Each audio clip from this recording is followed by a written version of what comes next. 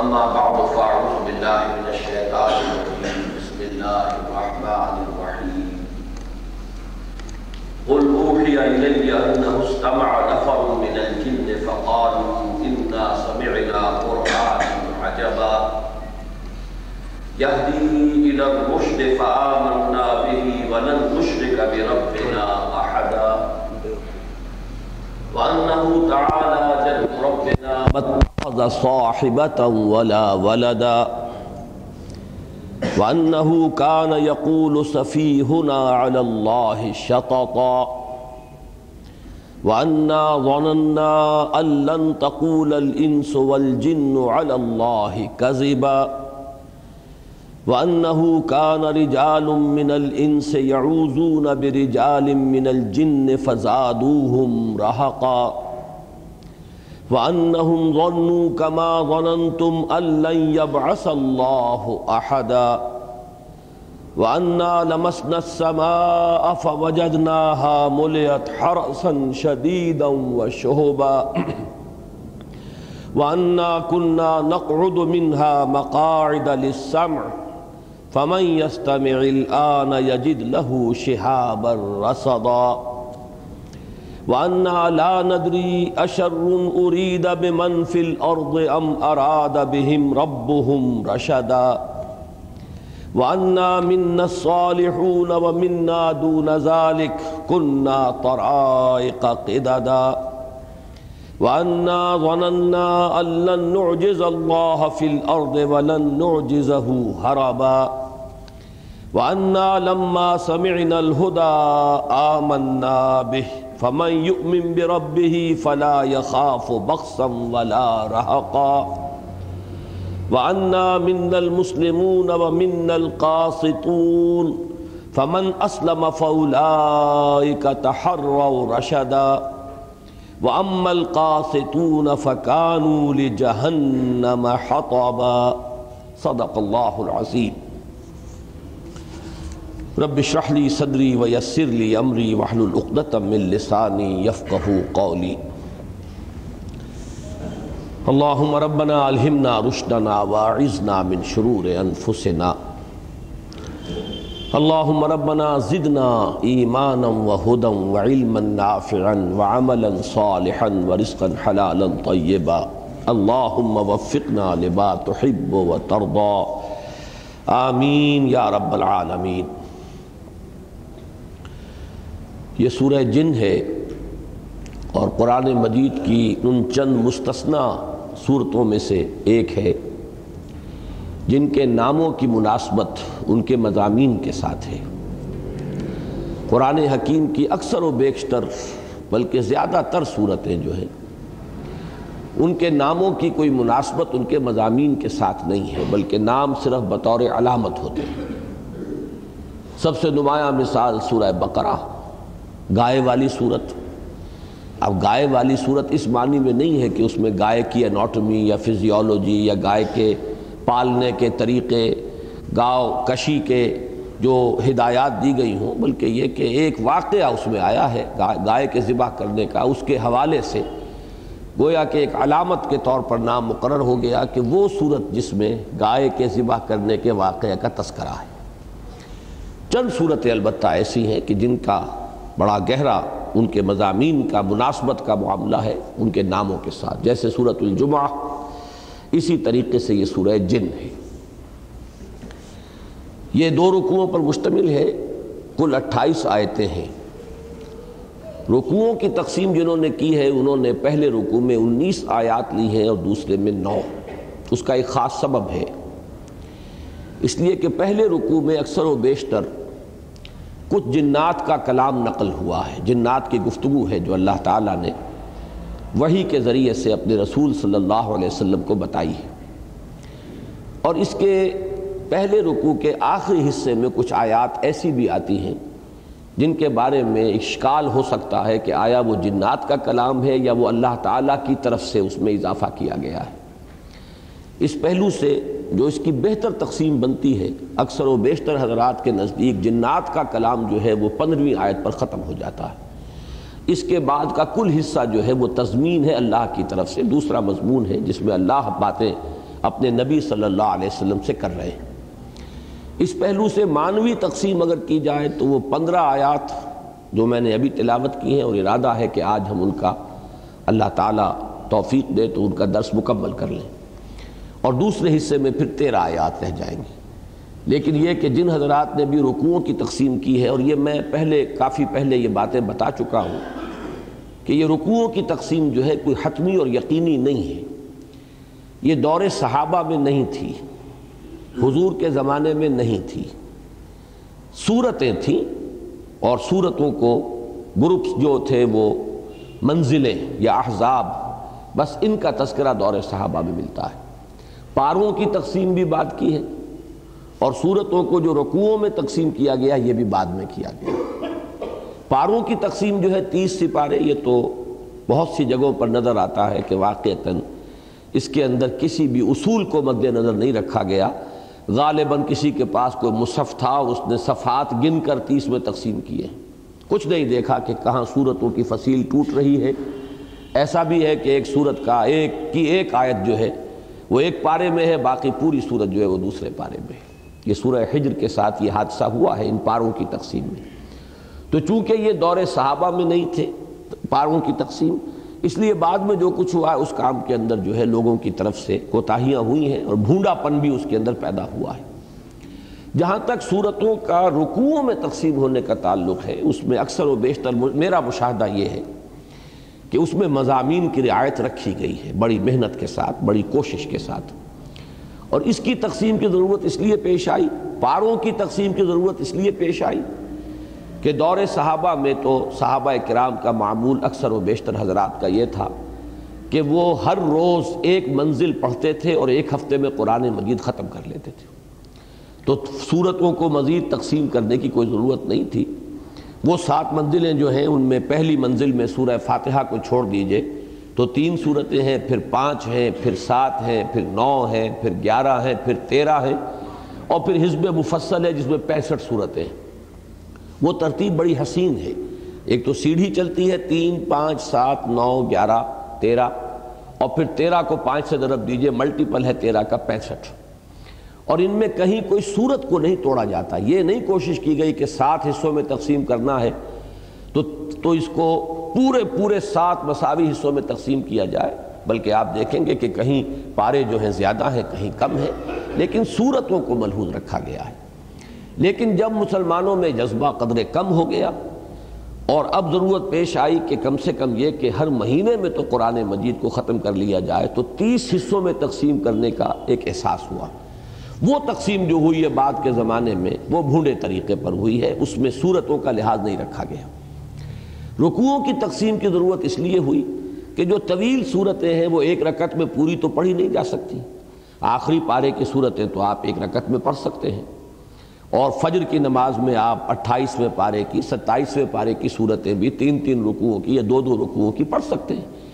لیکن مغرب کی نماز ہے، عشاء کی نماز ہے، اب اس میں اتنی طویل تلاوت تو نہیں ہو سکتی، تو یا تو بڑی صورتوں میں سے قرات کی ہی نہ جائے، یا کی جائے تو ان کو چھوٹے چھوٹے حصوں میں تقسیم کر لیا جائے، تاکہ ایک رکعت میں اتنا حصہ پڑھ لیا جائے تو مضمون ٹوٹے نہ، بات جو ہے کہیں پر کٹ نہ جائے۔ بہت سے ائمہ اس کا لحاظ نہیں رکھتے، وہ اپنی قرات کے دوران ایسی جگہ پر وہ توڑ دیتے ہیں اور رکوع کر لیتے ہیں کہ جہاں بات آدھی ادھر رہ گئی آدھی ادھر رہ گئی۔ اس کی وجہ یہ بھی ہے کہ اکثر ہمارے ائمہ جو ہیں وہ چونکہ عالم نہیں ہوتے، انہیں پتہ خود نہیں ہوتا کہ ہم کیا پڑھ رہے ہیں، لیکن رکوعوں کی تقسیم میں یہ مشاہدہ ہے میرا کہ شاذ ہی کسی جگہ پر یہ محسوس ہوتا ہے کہ یہاں اگر اس سے ذرا آگے پیچھے معاملہ ہوتا تو وہ زیادہ صحیح ہوتا، زیادہ بہتر ہوتا مضمون کی تقسیم کے اعتبار سے، ورنہ اکثر و بیشتر وہ تقسیم درست ہے۔ یہاں بھی میں یہ سمجھتا ہوں کہ چونکہ ایک اختلاف والا مسئلہ ہے، وہ میں جب ان آیات کا درس دوں گا تو واضح کروں گا، اس وجہ سے اس تقسیم کے اندر یہ فرق ہے، ورنہ یہ کہ وہ مضمون کی رعایت کو ملحوظ رکھا گیا ہے۔ یہ سورہ مبارکہ جیسا کہ میں نے پہلے بھی عرض کیا کہ قرآن مجید کی اکثر و بیشتر صورتیں تو جوڑوں کی شکل میں ہیں، لیکن بہت سی صورتیں ایسی ہیں جو منفرد مزاج کی ہیں، ان کا کوئی مثنیٰ یا جوڑا نہیں ہے۔ سورہ جن بھی اسی نوعیت کی ایک صورت ہے، یہ اپنے مزاج کی بالکل منفرد صورت ہے، اس کا کوئی جوڑا نہیں ہے۔ اب جو ہم پڑھ رہے ہیں یہ سورہ ملک سے جو مکی صورتوں کا سلسلہ شروع ہوا، پھر دوہرا لیجئے کہ سورہ ملک منفرد ہے، لیکن اس کے بعد سورہ قلم یا سورہ نون یہ ایک ہی سورت کے دو نام ہیں، اور سورۃ الحاقہ یہ جوڑے کی شکل میں ہے۔ اس کے بعد پھر سورہ معارج اور سورہ نوح جو ہے یہ جوڑے کی شکل میں ہے، لیکن پھر یہ سورہ جن جو ہے یہ اپنے مزاج کے اعتبار سے بالکل منفرد ہے، اس کا کوئی جوڑا نہیں ہے۔ اور اس کی پہلی 15 آیات میں یا جو دوسری رائے ہے اس کے اعتبار سے 2 آیات اور بعد میں ایڈ ہوں گی، تو گویا کہ 17 آیات، یہ 2 رائے میں بعد میں بیان کروں گا، تو 15 یا 17 آیات جو ہیں گویا کہ جزو اعظم بن گیا 28 آیات میں سے۔ ان میں مسلسل کلام نقل ہوا ہے جنات کا، بیان یہ ہو رہا ہے کہ جنوں میں سے ایک گروہ نے حضور صلی اللہ علیہ وسلم سے قرآن سنا، اور اس کے بعد ان پر جو تاثرات ان کے ہوئے، انہوں نے جو بات سمجھی، جن غلط فہمیوں کا ازالہ ہوا، جو ہدایت ان پر منکشف ہوئی، جو چیز انہوں نے طے کی کہ اب ہم اس پر ایمان لاتے ہیں، پھر اس کو جا کر اپنی قوم میں، جنات میں جا کر انہوں نے اپنے اس تاثر کو، اپنے فیصلے کو بیان کیا۔ تو 15 یا 17 آیات جو ہیں اس سورہ مبارکہ کی وہ جنوں کی گفتگو پر مشتمل ہیں کہ جو حضور صلی اللہ علیہ وسلم کو اللہ تعالیٰ نے وحی کے ذریعے سے بتا دیا۔ جیسا کہ میں نے یہ بات بھی بہت مرتبہ عرض کی ہے کہ اہم مضامین قرآن مجید میں 2 جگہ ضرور ہوتے ہیں، اور وہ ایک دوسرے پر روشنی ڈالتے ہیں۔ القرآن یفسر بعضہ بعضا، قرآن کا ایک حصہ دوسرے حصے کی تفسیر کرتا ہے، وضاحت کرتا ہے۔ یہی واقعہ جو ہے سورہ احقاف میں بھی بیان ہو چکا ہے، اسی نوعیت کا، اسی سے ملتا جلتا واقعہ۔ تو چونکہ یہ مضمون جو ہے تقریباً ایک جیسا مشابہ 2 جگہ پر آیا ہے، لہذا میں یہ چاہتا ہوں کہ پہلے تو میں تمہیداً کچھ باتیں جنات کے بارے میں عرض کر دوں، پھر ہم ان آیات کا بھی اور ان آیات کا بھی ایک رواں ترجمہ کر لیں تاکہ ایک تقابل ہمارے سامنے آ جائے، پھر ہم ایک ایک لفظ کا جو ہے تفصیل کے ساتھ اس کی گہرائی میں اتر کر ہم اس کا مطالعہ کریں۔ پہلی بات تو یہ کہ جو اس کا نام ہے سورۃ الجن، اور اس کی مناسبت یہ ہے کہ اس میں اس کا جو بڑا حصہ ہے وہ جنات کی گفتگو پر مشتمل ہے، تو یہ میں سمجھتا ہوں کہ مناسب مقام ہے کہ اگرچہ اس سے پہلے بھی مختلف مواقع پر جنات کے بارے میں عرض کرتا رہا ہوں کہ اس دور میں، اور نہ صرف اس دور میں، اس سے پہلا جو دور آیا تھا اقلیت پرستی کا اسلام، عالم اسلام میں یا ملت اسلامیہ پر، اس میں بھی کچھ ایسے تصورات پیدا ہو گئے تھے کہ جن کا کوئی علیحدہ وجود نہیں ہے، یہ کوئی صاحب تشخص ہستیاں نہیں ہیں، یا تو یہ کہ انسان کے اندر ہی جو اس کا نفس امارہ ہے، اس کی خواہشات ہیں، اس کے اندر جو برے داعیات ہیں ان کو جن سے تعبیر کر دیا گیا، چھپی ہوئی چیزیں ہیں اس کے اندر، چھپی ہوئی خواہشات ہیں، یا یہ کہ جو وحشی قسم کے لوگ، مشتعل مزاج قسم کے لوگ ہیں، اکھڑ لوگ ہیں، انگھڑ جن کو تہذیب و تمدن جو ہے اس سے ابھی واسطہ نہیں پڑا ہے، ان لوگوں کو جن کہہ دیا گیا، اور اس لیے کہہ دیا گیا قرآن میں کہ وہ آگ سے پیدا کیے گئے کہ چونکہ وہ مشتعل مزاج ہیں، فوراً آپے سے باہر ہو جاتے ہیں، آگ بگولا ہو جاتے ہیں، تو جیسے ہم کہتے ہیں وہ غصے میں آگ بگولا ہو گیا، تو یہ ایک محاورہ ہے، استعارہ ہے، اس کا یہ مطلب نہیں ہے کوئی شخص آگ بن جاتا ہے، آگ نہیں رہتا، انسان رہتا ہے، لیکن غصے میں آگ بگولا ہو گیا۔ اسی طریقے سے چونکہ یہ لوگ جو ہے یہ مشتعل مزاج ہوتے تھے، بات سمجھتے نہیں تھے، لڑنے بھیڑنے پر فوراً آمادہ ہو جاتے تھے، دیہاتی لوگ، بدو لوگ، تو ان کو کہہ دیا گیا ہے کہ وہ جن ہیں اور آگ سے بنائے گئے۔ یہ اس دور میں بھی جبکہ جیسا کہ میں نے عرض کیا پہلا حملہ ہوا تھا اقلیت کا اسلام اور عالم اسلام پر، وہ اقلیت تھی یونان کی منطق کے زیر اثر، ارسطو کی منطق، اس پر جو اقلیت کا ایک قلعہ تعمیر ہوا، جب اس کا حملہ ہوا ہے عالم اسلام پر تو پھر علم کلام پیدا ہوا، اور مسلمان فلاسفہ کچھ ایسے پیدا ہوئے جنہوں نے کہ یونانی فلسفے کے مطابق اسلام کی تعبیر کرنے کی کوشش کی۔ اس وقت بھی اس قسم کے خیالات پیدا ہوئے، اس وقت بھی یہ خیال بھی پیدا ہو گیا تھا کہ ملائکہ بھی کوئی صاحب تشخص ہستیاں نہیں ہیں، یہ بھی بس انسان کے اندر جو نیکی کا پہلو ہے، اس کے اندر جو رجحان نیکی کا پایا جاتا ہے، اور اس کو تعبیر کر دیا گیا ہے، ورنہ یہ کوئی صاحب تشخص ہستیاں نہیں ہیں، ان کا کوئی علیحدہ خارجی وجود نہیں ہے۔ اس زمانے میں بھی یہ ابن سینا اور فارابی، یہ جو ایک سلسلہ ہے ہمارے ہاں فلاسفہ کا، یہ در حقیقت وہ لوگ ہیں کہ جنہوں نے ارسطو کی منطق کے زیر اثر اسلام کی تعبیر کی، اور اس میں یقیناً بہت سی چیزیں چونکہ اس منطق کے پیمانے پر پوری نہیں اتری تو ان کو انہوں نے رد کیا اور تعویل کی۔ متکلمین کا معاملہ دوسرا ہے، متکلمین ایک دوسرا گروہ ہے، یہ فلاسفہ ہیں، ابن رشد، ابن سینا، فارابی۔ لیکن متکلمین جو ہیں جن میں کہ امام رازی ہیں رحمہ اللہ، بہت اونچا مقام ہے ان کا، اور دوسرے متکلمین ہیں، انہوں نے اپنا دامن جو ہے وہ اسلامی عقائد کے ساتھ وابستہ رکھا ہے، البتہ ان کی عقلی توجیہ کرنے کی کوشش کی ہے۔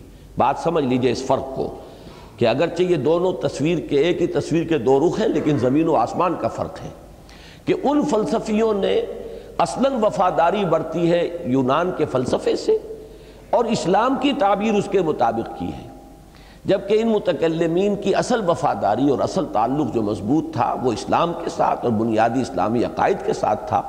البتہ ان کو سمجھانے کے لیے وقت کا جو مروجہ ایک طریق فکر تھا اس کو انہوں نے اختیار کیا ہے۔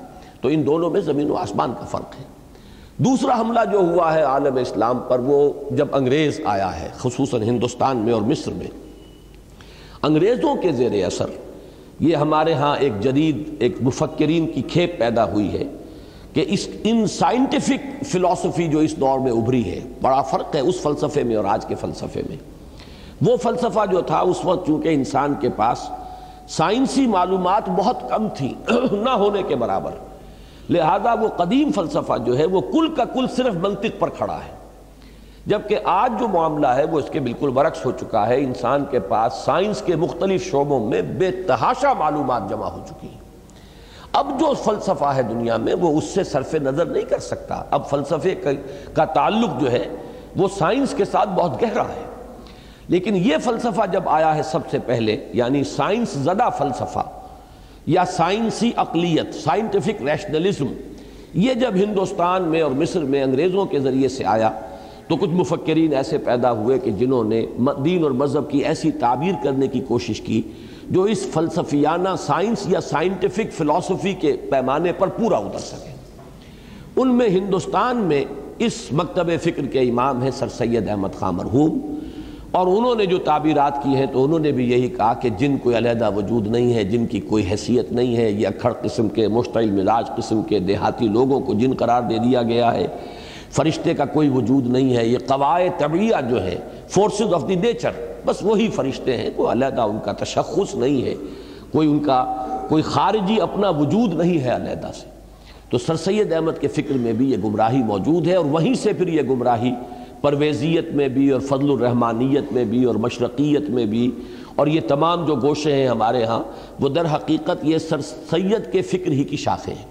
میں تفصیل سے ان موضوعات پر لکھ چکا ہوں، اور حال ہی میں ندا میں بھی میرے وہ مضامین چھپے ہیں۔ اسلام اور پاکستان نامی کتاب میں عقل اور نقل کی کشمکش تاریخ اسلام میں، اور اس کے دو دور، اور جدید جو یہ کشمکش ہوئی اس کے کیا نتائج نکلے، اور اس کے ذریعے سے اس کی وجہ سے ہندوستان میں مسلمانوں کے دو مکتب فکر علیحدہ علیحدہ ہو گئے، میں تفصیل سے ان کے بارے میں لکھ چکا ہوں۔ اور پھر ایک تیسرا مکتبہ فکر درمیان کے اندر پیدا ہوا ہے، اس میں کون کون سی شخصیتیں اہم ہیں، یہ تفصیل جو ہے یہ میری اس کتاب کے اندر موجود ہے، اور ندا میں بھی حالیہ شماروں میں یہ مضامین نقل ہوئے۔ تو میں جیسا کہ عرض کر رہا تھا کہ اس فکر کے تحت جنات کے وجود کا گویا کہ انکار ہے، جبکہ اس کے برعکس جو بات سمجھنے کی ہے قرآن مجید سے، اگر آبجیکٹیولی قرآن مجید کا اگر معروضی مطالعہ کیا جائے تو جو کچھ معلوم ہوتا ہے کہ وہ ایک مستقل علیحدہ مخلوق ہے۔ ان کا مادہ تخلیق آگ ہے، انسان کا مادہ تخلیق یہ خاک اور آب اور بات جو بھی آپ کہیں، یہ زمین ہے، یہ جو کرسٹ آف دی ارتھ ہے، یہ ان دونوں کا بالکل جداگانہ مادہ تخلیق ہے۔ جنات چونکہ ایک زیادہ لطیف تر مادہ تخلیق سے وجود میں آئے ہیں، لہذا وہ ایک لطیف تر ایک ہستی کے حامل ہیں، وہ ہماری اس کائنات میں بہت دور دور تک چلے جاتے ہیں، جبکہ انسان ایک کثیف تر اور ایک زیادہ انرٹ جو ہے اس کا مادہ تخلیق ہے، زمین، مٹی، تو اس کی لیمیٹیشنز ہے۔ یہ اب جیسا کہ آپ کو معلوم ہے مشینیں ایجاد کر کے تو کافی دور تک جا رہا ہے، چاند پر بھی جا اترا ہے اور اس سے بھی آگے نکل گیا ہے، اور اس کے وہ جو ہے ابھی جو 11 سال سے مسلسل چل رہا تھا اور وہ چکر کاٹ کے اب وہ سولر سسٹم سے باہر ہی نکل گیا ہے۔ لیکن یہ کہ خود انسان ہے سچ اپنے طور پر جو ہے وہ تو زمین کے ساتھ بندھا ہوا ہے، یہ اس سے اوپر جو ہے اڑ نہیں سکتا، جبکہ جنات کے لیے بہت دور دور تک رسائی ہے۔ پھر یہ کہ انسان جو ہے وہ حیتیں اور شکلیں بدلنے پر قادر نہیں ہے، جبکہ جنات جو ہیں وہ اس پر قادر ہیں، وہ کبھی انسانی شکل میں بھی آ سکتے ہیں، وہ کبھی کوئی اور صورت بھی اختیار کر سکتے ہیں، چونکہ ان کا مادہ تخلیق جو ہے وہ لطیف ہے۔ پھر چونکہ انسان کا مادہ تخلیق یہ خاک ہے، تو اس کے اندر طبعاً جو ہے تواضع ہے، اس میں تمرد، شیطنت اور سرکشی جو ہے وہ ایکسیپشنل ہوتی ہے، جبکہ جنات کے اندر چونکہ ان کا مادہ تخلیق جو ہے وہ آگ ہے، طبعاً ان کے اندر شیطنت ہے، تمرد ہے، غرور ہے، سرکشی ہے، لیکن یہ کہ ان میں بھی ایسے ہیں کہ جو صحیح رخ پر ہیں اور جو صحیح ایمان والے ہیں اور جو اپنی بندگی کے مقام کو پہچانتے ہیں، اخلاق بھی ان کے اعلیٰ ہیں۔ پھر یہ کہ جیسے انسانوں میں نر اور مادہ ہے، اسی طریقے سے جنات میں بھی نر اور مادہ ہیں، ان کے بھی توالد و تناسل کا سلسلہ چلتا ہے جیسے کہ انسانوں میں چلتا ہے۔ ان تمام چیزوں میں ہر اعتبار سے مختلف وجود کے حامل ہیں فرشتے۔ فرشتوں کا مادہ تخلیق جو ہے وہ نور ہے، اور ان کا کوئی جسمانی وجود نہیں ہے، اگرچہ وہ بھی شکل اختیار کر سکتے ہیں، وہ اور بھی لطیف تر جو ان کا مادہ تخلیق ہے۔ قرآن مجید میں اگرچہ مذکور نہیں ہے کہ فرشتوں کو اللہ نے نور سے پیدا کیا، لیکن صحیح مسلم میں حضرت عائشہ صدیقہ رضی اللہ تعالی عنہا سے یہ روایت مروی ہے کہ اللہ تعالیٰ نے فرشتوں کو نور سے پیدا کیا ہے۔ تو چونکہ صحیح حدیث ہے، مرفوع حدیث ہے، حضرت عائشہ صدیقہ رضی اللہ تعالی عنہا سے مروی حدیث ہے، لہٰذا اس کا درجہ بہت قریب پہنچ جاتا ہے قرآن کے۔ تو گویا کہ ملائکہ کا معاملہ یہ ہے کہ وہ نور سے پیدا ہوئے، جنات نار سے پیدا ہوئے، انسان کا جو بدن حیوانی وجود ہے وہ خاک سے بنا ہے۔ لیکن ملائکہ کے اندر کوئی تذکیر و تانیث نہیں ہے، کوئی توالد و تناسل نہیں ہے، ان کے ہاں کوئی اولاد نہیں ہے، ان کے ہاں وہ ولادت کا معاملہ نہیں ہے، نہ ان میں کوئی نر اور مادہ کا فرق ہے، اور وہ اپنے رب سے بہت قریب ہیں، بہت قریب ہیں، لطیف ترین ہے وجود کے اعتبار سے۔ تو یہ تین ہیں وہ وجود اس کائنات کے اندر۔ ویسے تو اس کائنات کے اندر جو ہے آپ کو معلوم ہے کرے کتنے ہیں اور سورج کتنے ہیں اور چاند کتنے ہیں، ان کی کوئی گنتی ممکن نہیں ہے، اس کی پہنائی کا کسی کو علم نہیں ہے، لیکن صاحب تشخص اور مکلف وجود جو اللہ کے احکام کے مخاطب ہے یہ تین ہیں، فرشتے ہیں اور جن ہیں اور انسان ہیں۔ اب اس کے ضمن میں آج میں نے چونکہ تھوڑا سا مطالعہ کیا تھا تو بعض چیزیں آتی ہیں یونان کے فلسفے کے حوالے سے، اور ان کا تعلق ہے در حقیقت میٹا فزکس سے، اور میٹا فزکس کا بھی ایک خاص شعبہ ہے کہ جو بھی مانتے ہیں اللہ کو یا خدا کو یا کسی ایسی ہستی کو کہ جو اس کائنات کا پیدا کرنے والا ہے، اب یہ کہ اس کا اس کائنات کے پیدا کرنے میں اس نے کیا پروسیس اختیار کیا ہے، ایک یہ مسئلہ ہے کہ جو فلسفے کا ہے، وہ لطیف وجود، وراء الورا وجود، لطیف سے لطیف تر، لطیف ترین ہستی، اس کثافت تک یہ سفر جو ہے جس کو کہ عام طور پر تنزلات کے لفظ سے تعبیر کر دیا جاتا ہے، یہ کن مراحل میں سے ہو کر یہ سفر گزرا ہے۔ اسی طریقے سے ایک فلسفہ کا مسئلہ یہ ہے جس میں کہ وہ وحدت الوجود اور وحدت الشہود کے اختلافات آتے ہیں کہ اس ہستی کا اس کائنات سے اب تعلق کیا ہے، آیا وہ علیحدہ ہے، کائنات علیحدہ ہے، یا یہ کہ ان دونوں کا کوئی قرب ہے تو اس کی حقیقت کیا ہے، اس کی کیسی توجیہ کی جائے۔ اگر اسے علیحدہ اسے علیحدہ مانا جائے تو وہ ہستی محدود ہو جاتی ہے، اگر مانا جائے یہ ایک ہی ہے تو پھر یہ کہ ایک عام انسان کا ذہن تو ادھر جاتا ہے کہ پھر یہ بھی خدا ہے اور یہ بھی خدا ہے اور یہ بھی خدا ہے، پینتھیزم جس کو کہا جاتا ہے، ہماؤس، پھر وہ بدترین شرک تک انسان جا پہنچتا ہے۔ تو یہ بڑے مشکل مسائل ہیں فلسفے کے۔ جہاں تک یہ دوسرا مسئلہ ہے، اس پر تو ہم سورہ حدید میں بڑی تفصیل کے ساتھ غور کر چکے ہیں۔ آج میں تھوڑا سا آپ کو بتانا چاہتا ہوں کہ یونان کے فلاسفہ نے ایک عجیب ان کا یوں سمجھیے کہ کوئی اس کے لیے سند، کوئی دلیل، کوئی برہان کہیں سے، عقل سے، نقل سے کوئی موجود نہیں، لیکن ایک فلسفہ تراش لیا۔ اور وہ فلسفہ کیا ہے کہ وہ ہستی واحد، اس سے سب سے پہلے ایک شے صادر ہوئی، خالق نہیں ہے وہ، صدور کسی سے ہوتا ہے، کسی شے سے کسی شے کا خروج ہو گیا، صدور ہو گیا، اور اس کا نام ہے عقل اول۔ عقل اول سے پھر آگے دو چیزیں پیدا ہوئی، فلک اول، عقل ثانی۔ عقل ثانی سے پھر دو چیزیں پیدا ہوئیں، فلک ثانی اور عقل ثالث، اور عقل ثالث سے پھر دو چیزیں پیدا ہوئیں، فلک ثالث اور عقل رابع، اور ہوتے ہوتے 10 عقلیں اور 9 فلک، 9 افلاک، یہ ہے در حقیقت۔ اور جو 10ویں عقل ہے، یہ جو عقول عشرہ کہلاتی ہیں اس فلسفے کے اندر 10 عقلیں، یہ غیر مادی ہے، روحانی وجود ہے ان کا صرف، اور جو یہ 9 افلاک ہے یہ مادی ہے، عنصری ہے۔ اور یہ عقل عاشر جو ہے 10ویں عقل، یہ ہے جسے ہمارے ہاں بعض لوگ، کچھ متصوفین بھی، کچھ صوفیانہ لٹریچر میں بھی، کہیں ان کو کہہ دیا جاتا ہے عقل فعال فلسفے کی اصطلاح میں، اور مبدأ فیاض، کہ یہاں سے ملتا ہے جو کچھ ملتا ہے مخلوق کو، یہ عقل فعال جو ہے اسی سے روح، اسی سے وحی جو ہے پہنچتی ہے رسولوں اور نبیوں کو وغیرہ وغیرہ۔ اب یہ فلسفہ جو ہے، یہ آپ نے پڑھا ہوگا عقول عشرہ، اور یہ سمجھ میں نہیں آتا عقول عشرہ کس بلا کا نام ہے۔ اسی طرح ادب میں یہ 9 افلاک جو ہے، 9 سپہر، یہ لفظ بہت آتا ہے۔ علامہ اقبال کی ایک نظم ہے چیونٹی اور عقاب کا مکالمہ، تو چیونٹی نے عقاب سے کہا کیا وجہ ہے کہ تو تیری دنیا بلندی کی دنیا، میری دنیا پستی کی دنیا، ایک ہی خالق ہمارا ہے، تو اتنی بلندی پر میں اتنی پستی پر۔ تو عقاب نے جو جواب دیا ہے، تو رزق اپنا ڈھونڈتی ہے خاک راہ میں، میں 9 سپہر کو نہیں لاتا نگاہ میں۔ یہ 9 سپہر جو ہے، 9 سپہر اس کا مطلب ہے 9 افلاک۔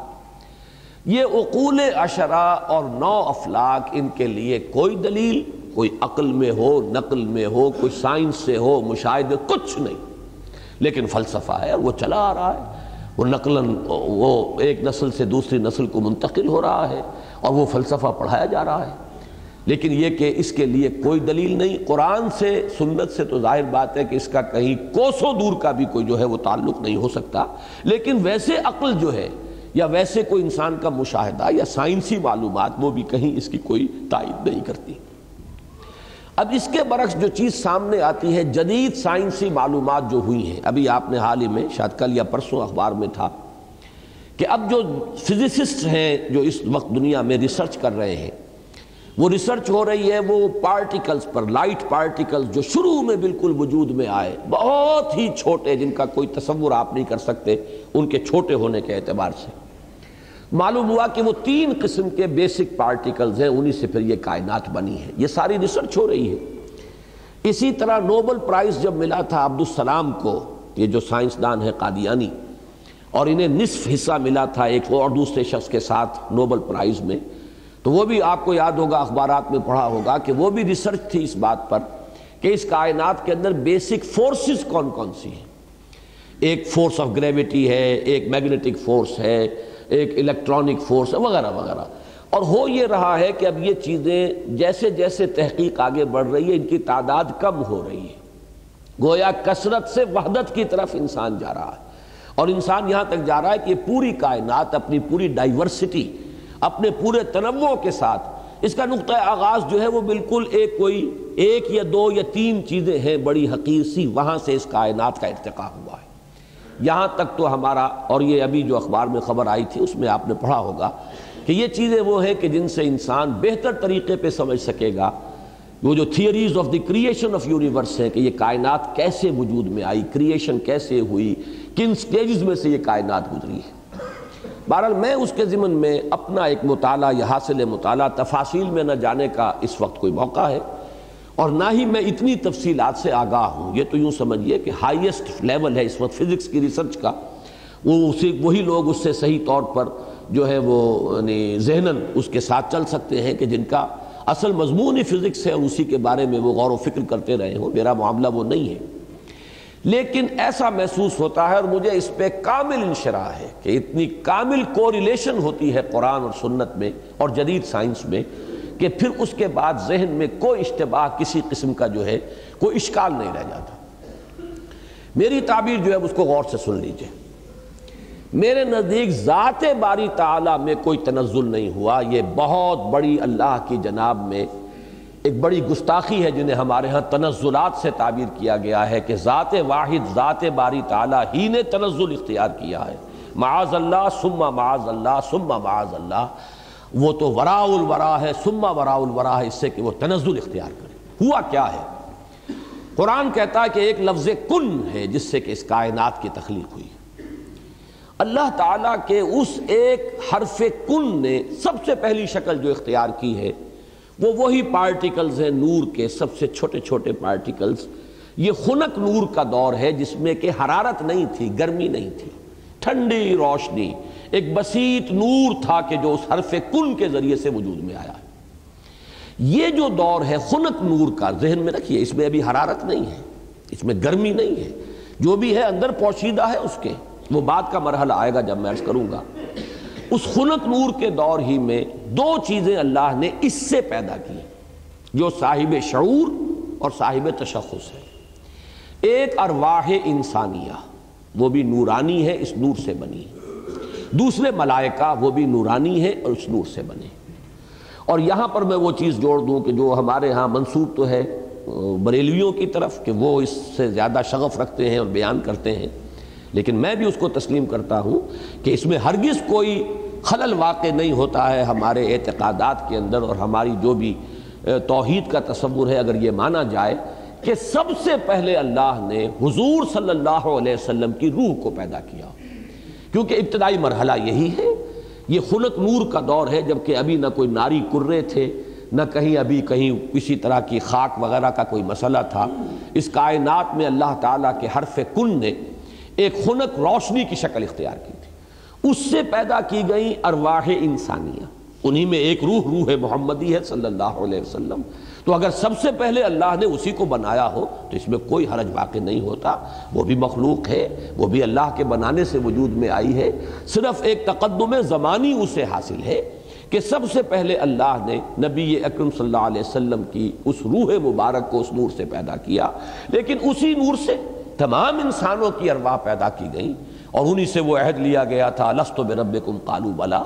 اور اسی نور سے ملائکہ پیدا کیے گئے ہیں جس کے بارے میں حدیث میں آپ کو بتا چکا ہوں کہ حضرت عائشہ صدیقہ رضی اللہ تعالی عنہ سے مروی ہے حضور کا یہ قول کہ اللہ تعالیٰ نے فرشتوں کو نور سے پیدا کیا. اس کے بعد تنزل کا مرحلہ آتا ہے. اب تنزل کس میں ہو رہا ہے؟ تنزل ذات باری تعالیٰ میں نہیں ہے، معاذ اللہ ثم معاذ اللہ. یہ اللہ تعالیٰ کے ایک امر کن کی جو شکل ہوئی ہے در حقیقت اب اس میں تنزل ہو رہا ہے. وہ دوسرا تنزل جو ہے وہ یہ ہے کہ اس خنک نور میں بڑے بڑے ایکسپلوژنز ہوئے ہیں اور ناری کرے وجود میں آئے. یہ ذہن میں رکھیے کہ ایک شے ہے، اس کے اندر کوئی حرارت مخفی ہے، ظاہر نہیں ہو رہی. ایٹمز ہیں، ایٹمز کے اندر بہت بڑی انرجی ہے، ظاہر نہیں ہو رہی. اس خنک نور کے اندر بھی وہ انرجی موجود تھی لیکن انسولیٹڈ تھی، اس کا ظہور نہیں تھا. لیکن جب ایکسپلوژنز ہوئے ہیں تو پھر یہ کہ بڑے بڑے ناری کرے وجود میں آئے. یہی ناری کرے ہیں جن کو ہم سورج کہتے ہیں. بہت بڑا ناری کرہ ہے سورج. اس کے اندر کمبسشن کا عمل چل رہا ہے، عمل احراق ہے. اس کی حرارت کا ہم تصور نہیں کر سکتے. بڑے اور نہ معلوم کتنے سورج ہیں اس کائنات میں. یہ نہ سمجھیے کہ ایک ہی سورج ہے. یہ ایک سورج کے گرد ہمارا جو یہ ہے ایک سولر سسٹم ہے، کنبہ ہے اس کا کہ اس کے گرد جو ہے یہ سیارے چکر لگا رہے ہیں، کرے ہیں. اور نہ معلوم کتنے سورج ہیں. پھر ایک سورج ہے اور ایک ستارے ہیں. ان ستاروں کے گرد یہ سورج اپنے کنبوں کو لے کر چکر لگا رہے ہیں.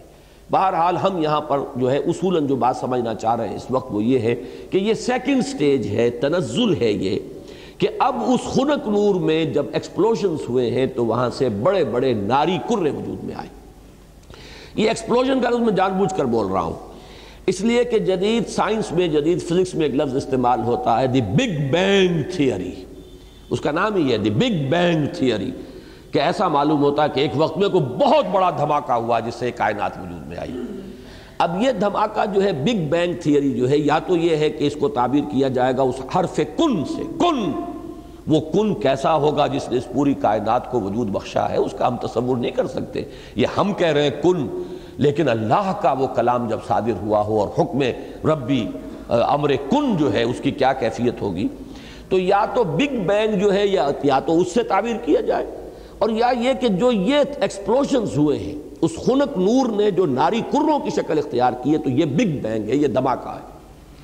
یہ دور ہے کہ جس میں اس آگ سے اللہ نے تیسری مخلوق پیدا کی. میں نے اب پہلے دو کر دیے نا، نور سے دو مخلوق، انسانی ارواح اور ملائکہ.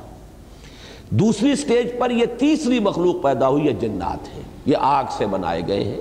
قرآن بار بار کہتا ہے وَالْجَانَّ خَلَقْنَاهُ مِن قَبْلُ مِن نَارِ السَّمُومِ، قرآن مجید میں سورہ رحمان میں بھی ہے اللہ تعالیٰ نے انسان کو پیدا کیا ہے مٹی سے، لیکن یہ کہ انسان کو بنایا ہے آگ کی لپٹ سے۔ بار بار آیا ہے یہ مضمون تو قرآن مجید میں، اور جنوں کا معاملہ جو ہے، اور یہ کہ سورہ ہجر میں فرمایا گیا وَالْجَانَّ خَلَقْنَاهُ مِن قَبْلُ، یہ پہلے پیدا ہوئے انسانوں سے۔ لہذا یہ دوسری سٹیج ہے جس میں کہ جنات کی تخلیق ہوئی ہے اس آگ کی لپٹ سے۔ اس کے بعد جیسا کہ آپ کو معلوم ہے، اس حد تک تو میں سمجھتا ہوں کہ آگے اکثر لوگوں کے علم میں ہے جنہوں نے بھی کچھ فزکس پڑھی ہے ابتدائی، کہ پھر نظریہ یہ ہے کہ یہ جو بڑے بڑے ناری کرے تھے یہ جب تیزی کے ساتھ حرکت میں تھے تو ان سے کچھ حصے ٹوٹ ٹوٹ کر ان سے علیحدہ ہوئے اور انہی کے گرد چکر لگانے لگ گئے۔ یہ ہیں در حقیقت ان سورج کے گرد جو یہ سیارے وجود میں آئے ہیں، یہ کرے جو ہیں۔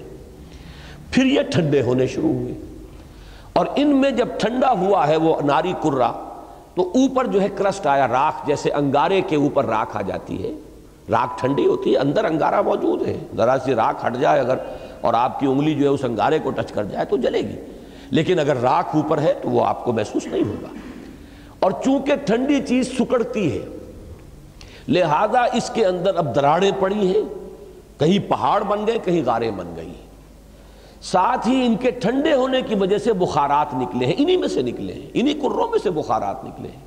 یہ بخارات ہیں جنہوں نے اوپر جا کر وہ جو جسے ہم فضا کہتے ہیں، ایٹماسفیئر، جس کے اندر گیسز ہیں، یہ یہیں سے انہی کروں کے ٹھنڈے ہونے سے وہ بخارات نکلے ہیں۔ جیسے کہ آپ اگر پانی ڈالتے ہیں آگ کے اوپر تو وہ ایک بھاپ بن کے اڑتی ہے، تو خیر یہ تو پانی آپ نے ڈالا ہے، لیکن یہ کہ فضائی وہ جو کرے تھے آگ کے وہ خود ٹھنڈے ہوئے ہیں تو ان میں سے بخارات نکلے ہیں، ان میں سے جو گیسز خارج ہوئی ہیں انہوں نے ایٹماسفیئر بنایا ہے۔ پھر اس ایٹماسفیرک چینجز وہاں ہوئی ہے کہ اس میں گیسز تھیں، ہائیڈروجن بھی آکسیجن بھی، وہاں پانی بنا ہے، بجلی کے بڑے بڑے جب ہوئے ہیں ان کے اندر تو اس سے پانی بنا ہے، اور پھر دھواں دھار بارش برسی ہے۔ اب جو ہمارے ہاں یہ جو اعداد آتے ہیں لاکھوں برس تک بارش ہی برستی رہی، نتیجہ یہ ہوا کہ جو جگہیں نشے بھی تھی ان میں پانی بھر گیا، سمندر وجود میں آ گئے۔ اب جہاں سمندر اور مٹی کا باہمی ربط تھا، یہ جو دلدلی علاقے کہلاتے ہیں، یہاں وہ ان آرگینک کمپاؤنڈز نے آرگینک کمپاؤنڈز کی شکل اختیار کی، یہاں سے حیات ارضی کا آغاز ہوا۔ وہ حیات نباتاتی بھی ہے اور وہ حیات حیواناتی بھی ہے، یہاں سے اس کا آغاز ہوا۔ گویا کہ کل حیوانات اور کل نباتات جو کرۂ ارضی پر موجود ہیں وہ سب کے سب در حقیقت اسی کرسٹ آف دی ارتھ سے وجود میں آئے ہیں۔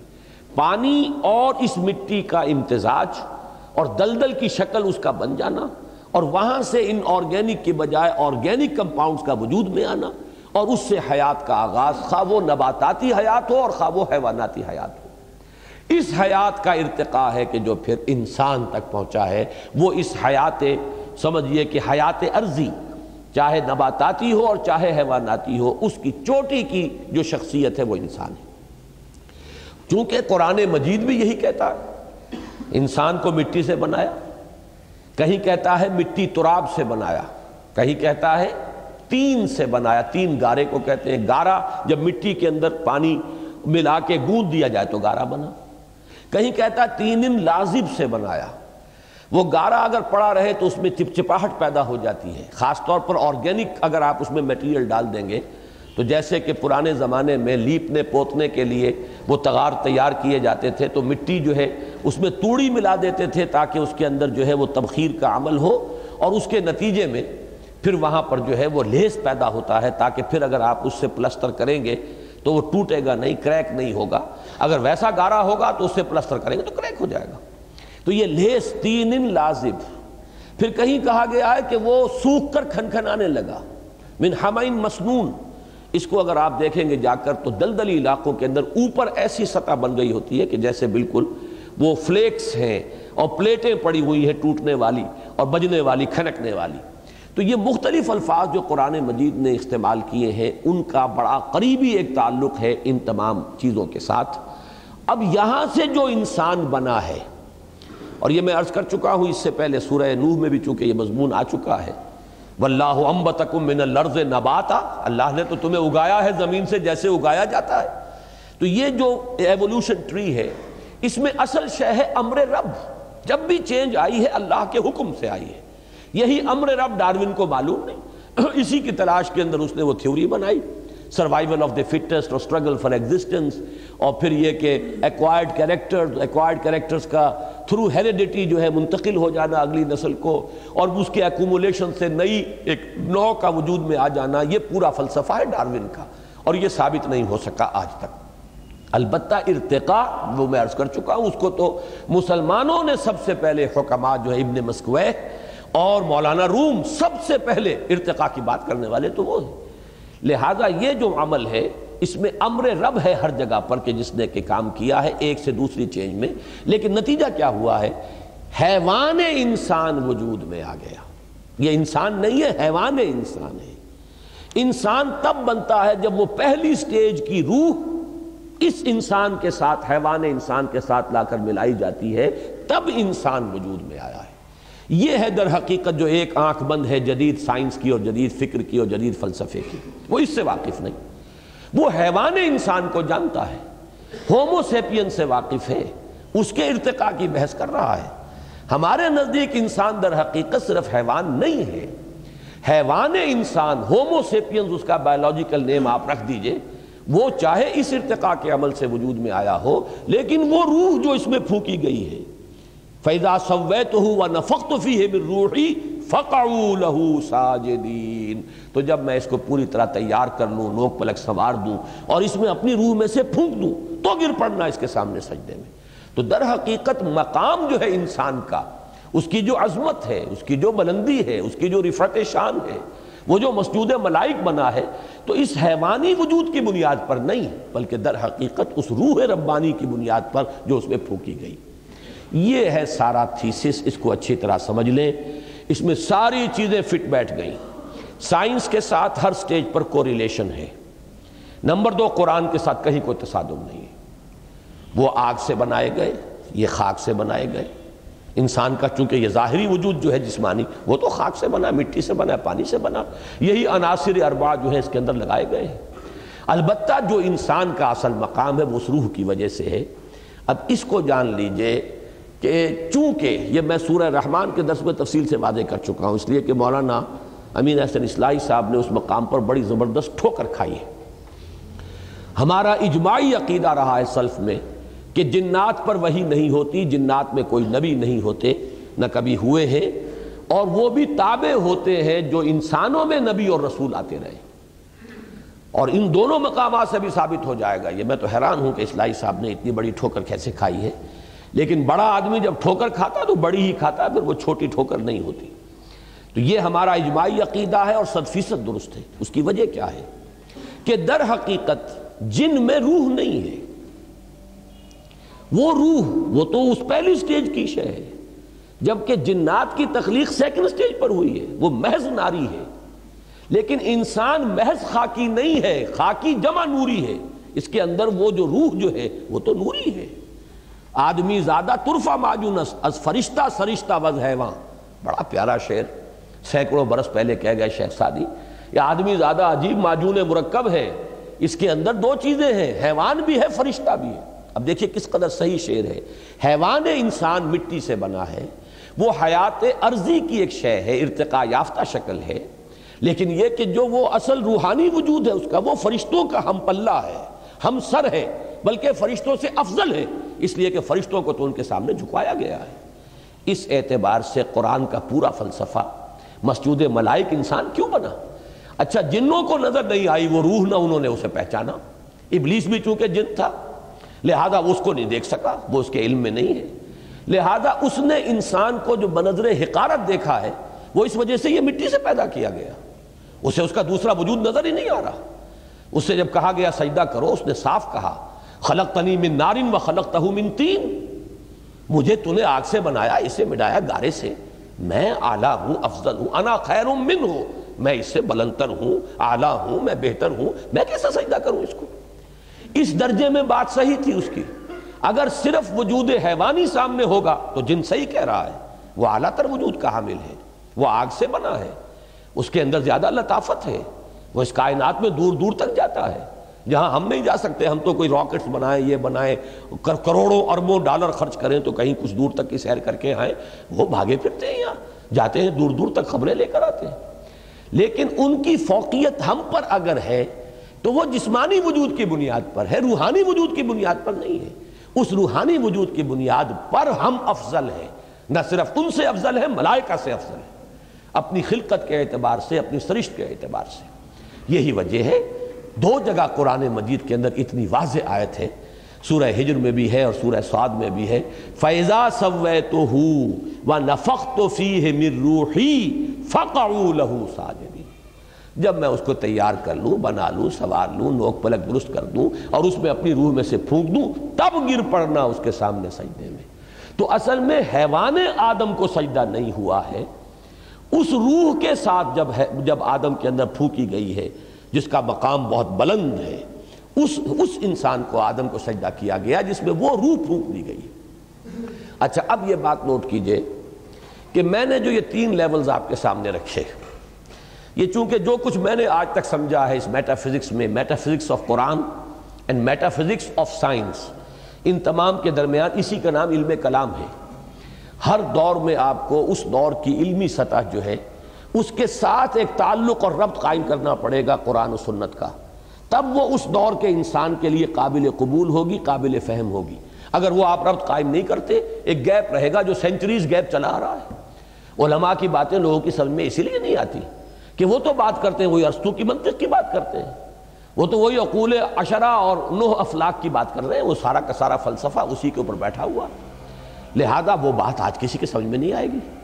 جبکہ آپ اس کا اگر ایک ربط و تعلق جو ہے اس جدید جو نظریات کے ساتھ قائم کر دیں، لیکن ڈٹے رہیں قرآن کے ساتھ، قرآن کے کسی شے کے ساتھ تصادم نہ ہونے پائے۔ اگر کہیں ہو رہا ہے تو ہم یہ کہیں گے کہ قرآن صحیح ہے اور سائنس غلط ہے۔ ہو سکتا ہے کہ ابھی اور سائنس ترقی کرے تو وہ وہاں تک پہنچ سکے جہاں تک کہ ہمیں قرآن پہنچا رہا ہے۔ جیسے میں آسمانوں کے تصور کے بارے میں بار بار کہتا ہوں، جب اتنا ریپیٹڈلی قرآن میں آیا ہے کہ 7 آسمان ہیں، طباقہ ہیں، ایک دوسرے کے اوپر ہے، تو ایسا ہی ہے۔ آج تک ہم نہیں سمجھ سکے، کوئی حرج نہیں۔ آج سے 200 سال پہلے ہم اور بہت سی باتیں نہیں سمجھے تھے، ہمیں ایٹم کا سٹرکچر ہی معلوم نہیں تھا، ہم یہی نہیں سمجھ سکتے تھے کہ کل فی فلک یسبحون کے کیا معنی ہے، کہ ہر شے تیر رہی ہے۔ یہاں تو ثبات ایک تغیر کو ہے زمانے میں، سکون محال ہے قدرت کے کارخانے میں۔ چھوٹے سے چھوٹے ذرے کے اندر بھی آپ دیکھیں گے کہ اس کا ایک نیوکلیس ہے اور اس کے گرد جو ہے الیکٹرون جو ہے چکر لگا رہے ہیں۔ کل فی فلک یسبحون، آپ چاہے اجرام سماویہ تک پہنچ جائیں، سورج اور اس کے ان کروں کو لے لیں، تب بھی وہ ہر چیز تیر رہی ہے۔ سورج بھی کھڑا نہیں ہے، سورج بھی تیر رہا ہے۔ کوئی ستارہ اور سٹار ہے جس کے گرد سورج چکر لگا رہا ہے۔ کبھی ہم نے یہ سمجھا کہ سورج کھڑا ہوا ہے، کبھی ہم نے سمجھا سورج چلتا ہے، زمین کھڑی ہوئی ہے۔ یہ ہمارے علم کے ادوار تھے، یا یوں کہیے علم کے نہیں، جہالت کے ادوار تھے۔ لیکن آج علم انسانی یہاں تک پہنچ گیا کہ کوئی شے کھڑی نہیں ہے، ہر شے تیر رہی ہے۔ اب معلوم ہوا قرآن مجید میں ایک سے زائد جگہ پر آیا کل فی فلک یسبحون، ہر شے اپنے مدار کے اندر اپنی سطح کے اوپر تیر رہی۔ اسی طریقے سے وقت آئے گا کہ جب کہ ہمیں معلوم ہوگا کہ یہ بات تھی جو آج ہمیں معلوم ہوئی، جو قرآن 7 آسمانوں کے حوالے سے بار بار کہتا ہے۔ تو جہاں سائنس جو ہے وہ ہمیں قرآن مجید سے ٹکراتی بھی محسوس ہو، وہاں ہمارا معاملہ یہ ہوگا کہ ہم قرآن پر ایمان کو محکم رکھیں گے۔ ہم سمجھیں گے یہ آیت متشابہات میں سے ہے، اس کا مفہوم ابھی ہم نہیں سمجھ سکتے، لیکن ہمارا ایمان آمنا بہ کل من عند ربنا، یہ پورا قرآن متشابہات ہوں یا محکمات ہوں ہمارے رب کی طرف سے ہے، ہم سب پر ایمان رکھتے ہیں۔ اور لیکن جہاں جہاں وہ تطبیق ہوتی چلی جا رہی ہے، انسانی علم نے جو بھی آگے ایڈوانس کیا ہے، آگے بڑھا ہے علم، اور واقعہ یہ ہے کہ آدمی کو چکر آتا ہے، کروڑوں میل کا سفر کر کے آپ کا ایک راکٹ جا رہا ہے اور سیکنڈوں کا فرق بھی نہیں پڑتا ہے۔ کتنی راتیں گزر گئیں، کتنے سال گزر گئے، 11 سال کے اندر وہ پہنچا تھا وہاں، جو وہ آخری ہمارا اس جو کنبہ ہے سورج کا، اس کا جو سب سے آؤٹ موسٹ جو ہے اس تک پہنچا ہے 11 برس میں۔ سن 77 کا چلا ہوا، سن 88 میں پہنچا ہے وہ، لیکن پورا حساب کتاب صحیح جو یہاں پر بیٹھ کر کیلکولیٹ کیا گیا تھا اسی کے مطابق وہ وہاں پہنچ گیا۔ تو یہ انسان کی ترقی جو ہے، یہ یوں سمجھیے کہ سٹیگرنگ انسان کا چکر آتا ہے کہ کہاں تک انسان پہنچ گیا ہے۔ اب اس علم کو آپ نظر انداز کیے رکھیں، اس سے کوئی گفتگو ہی نہ ہو، وہ بس اور آپ چلتے رہیں وہی پرانے مفسرین نے جو کچھ کہہ رہے، وہ پرانے مفسرین وہ خائن نہیں تھے، بددیانت نہیں تھے، لیکن کیا کرتے، ان کے پاس معلومات کا ذخیرہ ہی نہیں، ابھی وہ معلومات کا اتنا لمبا چوڑا ذخیرہ ان کے پاس موجود ہی نہیں، جو کچھ تھا اسی کے اوپر وہ کام کر رہے تھے۔ تو سائنٹیفک معاملات میں یہ سمجھ لیجئے میری اب تک کی سوچ کا جو حاصل ہے وہ میں نے آج آپ کو بتایا ہے۔ اول تو میں شدید اختلاف کر رہا ہوں تنزلات کا جو فلسفہ ہے اہل تصوف کے ہاں، وہ تنزلات ذات قرار دیتے ہیں، ذات باری تعالیٰ کے تنزلات ہیں، معاذ اللہ ثم معاذ اللہ ثم معاذ اللہ۔ ہاں یہ تنزلات کا سلسلہ جو تنزلات ستہ کہا جاتا ہے کہیں کچھ اور، لیکن میرے نزدیک یہ تنزلات تین ہیں، تین لیولز ہیں اس کے، اور یہ تنزلات جو ہیں در حقیقت اللہ کے اس امر کن سے جو شے وجود میں آئی ہے، اولاً وہ ایک خلق نور تھا، وہ بھی ایک شے ہے، ایک خارجی حقیقت رکھنے والی شے ہے، اس مرحلے پر دو صاحب شعور صاحب تشخص ہستیاں پیدا کی گئیں، ارواح انسانیہ اور ملائکہ، اور ان میں جیسا کہ میں نے عرض کیا قطعاً کوئی چیز توحید کے منافی نہیں ہے اگر یہ بات مانی جائے کہ سب سے پہلے جو پیدا کیا گیا وہ نور محمدی ہے، یعنی روح محمدی۔ نور محمدی در حقیقت روح محمدی کا نام ہے، اس لیے کہ روح جو ہے نوری الاصل ہے۔ وہ جو اقبال نے کہا ہے ایک نقطہ نوری، یہ جو ہے خاک کے اندر پنہا، غافل تو نرا صاحب ادراک نہیں ہے ذوق تجلی بھی اسی خاک میں پنہا، غافل تو نرا صاحب ادراک نہیں ہے۔ تو یہ جو ہمارا شعور ہے میں در حقیقت اس روح کی بنیاد پر ہے، اور وہ روح جو ہے نوری الاصل ہے، میری بھی آپ کی بھی، اگرچہ وہ نور محمد الرسول اللہ صلی اللہ علیہ وسلم کی روح کا جو معاملہ ہے، ہم ویسے اگر کہیں گے تو کہاں ہم اور کہاں وہ، زمین و آسمان کا فرق ہے۔ ہمارا وہ نور جو ہے ہمارے نفس کی ظلمانیت کے اندر گم ہو گیا، اور وہاں وہ جو نور ہے وہ اپنے نفس کے اوپر ایسے غالب ہے کہ حضور نے جیسے کہ فرمایا کہ شیطان تو میرے ساتھ بھی ہے لیکن میں نے اسے مسلمان بنا لیا ہے، جبکہ ہمارا شیطان ہم پر حاوی ہے۔ ہمارا وہ ٹمٹماتا ہوا چراغ جو ہے کبھی کبھی اس کی کوئی ہمیں کوئی رمق جو ہے وہ کبھی محسوس ہوتی ہے۔ یہ بڑا پیارا جملہ ہے ابن سینا کا، بڑا پیارا جملہ ہے، ظاہر بات ہے فلسفی تھے اور ان کی بہت سی باتوں سے ہمیں اختلاف ہے، لیکن یہ کہ بہت سی باتیں ان کی بڑی بلند بھی ہیں۔ یہ جملہ نوٹ کرایا تھا ہمیں مولانا منتخب الحق صاحب مرحوم نے، جو ایک مرتبہ ہمارے یہاں محاضرات میں بھی آئے تھے، میرے استاد تھے جب میں ایم اے اسلامیات کر رہا تھا کراچی۔ تو ان کا ایک جملہ تھا، پورا تو مجھے اب یاد نہیں ہے، کہ اگر تم یہ چاہتے ہو کہ تمہیں بھی انوار ربانی سے کوئی حصہ ملے، فجاہد فی خلواتک، تو اپنی خلوتوں میں تنہائیوں میں مجاہدہ کرو، مراقبہ کرو، ارتکاز توجہ کرو، فلعل شعشعۃ تلمع لک، ہو سکتا ہے کبھی کوئی ایک کرن چمک اٹھے، کبھی اللہ تعالیٰ کی تجلی کا کوئی ایک ہمیں بھی حصہ مل جائے، بڑی ریاضت ہے۔ اور وہاں محمد الرسول اللہ صلی اللہ علیہ وسلم کی نور کی روح جو ہے وہ ہر وقت متجلی ہے انوار الہیہ کے ساتھ، یہ دوسری بات ہے، لیکن اپنی اصل کے اعتبار سے تمام انسان کی ارواح جو ہے نوری الاصل ہیں، اسی نور سے پیدا ہوئی ہیں، لیکن سب سے پہلے نور محمدی یا روح محمدی صلی اللہ علیہ وسلم کو پیدا کیا گیا، ساتھ ہی ملائکہ ہیں۔ پھر یہ تنزل کا دوسرا مرحلہ آ رہا ہے، اب خنک نور میں بڑے بڑے ایکسپلوژنز کے ذریعے سے، اور غالباً بگ بینگ جو ہے وہ جو بھی کچھ دیکھا ہے، میں نے کئی مرتبہ بات کہی ہے کہ یہ جدید فلسفی ہوں یا جدید سائنسدان ہوں، ان کی جہاں تک ایکویٹی آف آبزرویشن کا تعلق ہے، بڑی ایکیوٹ آبزرویشن ہے، انہوں نے غور بہت کیا ہے، سوچا ہے، تو بہت چیزیں انہوں نے دیکھی، اگرچہ ان کی تعبیر، توجیہ اور ان میں کیا ربط و تعلق ہے اس میں ٹھوکریں کھا گئے۔ فرائیڈ کی عظمت کا میں قائل ہوں کہ اس نے انسانی شخصیت کے 3 لیول معین کر لیا، آبزرو کیا ہے کہ انسان کے اندر 3 لیولز ہیں، ایک سب سے نیچے ہے اڈ اور لیبیڈو، اس کے حیوانی تقاضے، اس سے اوپر ہے اس کا سیلف، خودی، اس سے اوپر ایگو اسے کہتا ہے وہ، اور اس کے اوپر ہے سپر ایگو۔ 3 لیول، میں سمجھتا ہوں یہی 3 لیول ہیں جو ہمیں ہمارا دین بتاتا ہے، نفس، قلب اور روح۔ البتہ یہ کہ اس کی تعبیر کچھ اور ہے، وہ سپر ایگو کو سمجھتا ہے کہ وہ معاشرے کے زیر اثر کچھ نارمز ہوتے ہیں، کچھ اثرات ہوتے ہیں جو انسان کو ہانٹ کرتے رہتے ہیں، یہ نہ کرو، یہ نہ کرو، یہ کرو، یہ چیز جو ہے اس کے اوپر سپر ایگو جو ہے اس کی ایگو کے اوپر مسلط رہتی ہے، اسے پریشان کیے رکھتی ہے۔ ہمارے نزدیک وہ روح ہے در حقیقت، جس کے اندر ایک جو ارج ہے وہ اللہ کی طرف توجہ کی ارج ہے، اللہ کا قرب حاصل کرنے کی ارج ہے، وہ انسان کو اوپر اٹھانا چاہتی ہے۔ یہ نفس امارہ جو ہے، حیوانی وجود، یہ انسان کو نیچے کھینچ رہا ہے، پستی کی طرف لے جانا چاہتا ہے، پست خواہشات اور زمینی تمناؤں اور آرزوؤں کے اندر گرفتار رکھتا ہے۔ درمیان میں وہ قلب ہے، اگر اس قلب کے اوپر یہ اڈ یا لیبیڈو جو ہے یہ غالب آ جائے تو انسان نرا حیوان بن کر رہ گیا، اس کا انسان مر گیا۔ اگر روح غالب ہو گئی تو کیا کہنے ہے، پھر یہ ہے وہ شے جو مطلوب ہے، روح غالب رہے تو گویا کہ اب روح مرکب ہے اور یہ نفس جو ہے یہ گھوڑے کے مانند ہے جس پر سواری کر رہا ہے۔ یہ میں نے عظمت صوم میں بھی یہ سارے مضامین بیان کیے ہیں، حقیقت انسان میں بھی۔ بہرحال یہ ہے جنات کے بارے میں جو میرا تصور ہے، اور چونکہ ان میں روح نہیں ہے، میں جو بات عرض کر رہا تھا وہ رہ گئی تھی، پھر دوبارہ یاد آ گئی۔ میں نے جو 3 لیولز معین کیے ہیں، ان میں سے پہلا لیول جو ہے نور، ملائکہ، ارواح، یہ عالم امر ہے، اور دو لیول نار والا، ناری کروں کا، اور یہ خاک اور زمین کا، اور زمینی حیوانات اور زمینی نباتات، اور انہی میں سے ایک انسان، یہ عالم خلق ہے۔ عالم امر میں ٹائم ایلیمنٹ ہے ہی نہیں، روح کو کوئی وقت درکار نہیں ہے، یہاں سے کروڑوں میل جانے کے لیے کوئی وقت درکار نہیں، نہ روح کو نہ فرشتے کو کوئی وقت درکار نہیں۔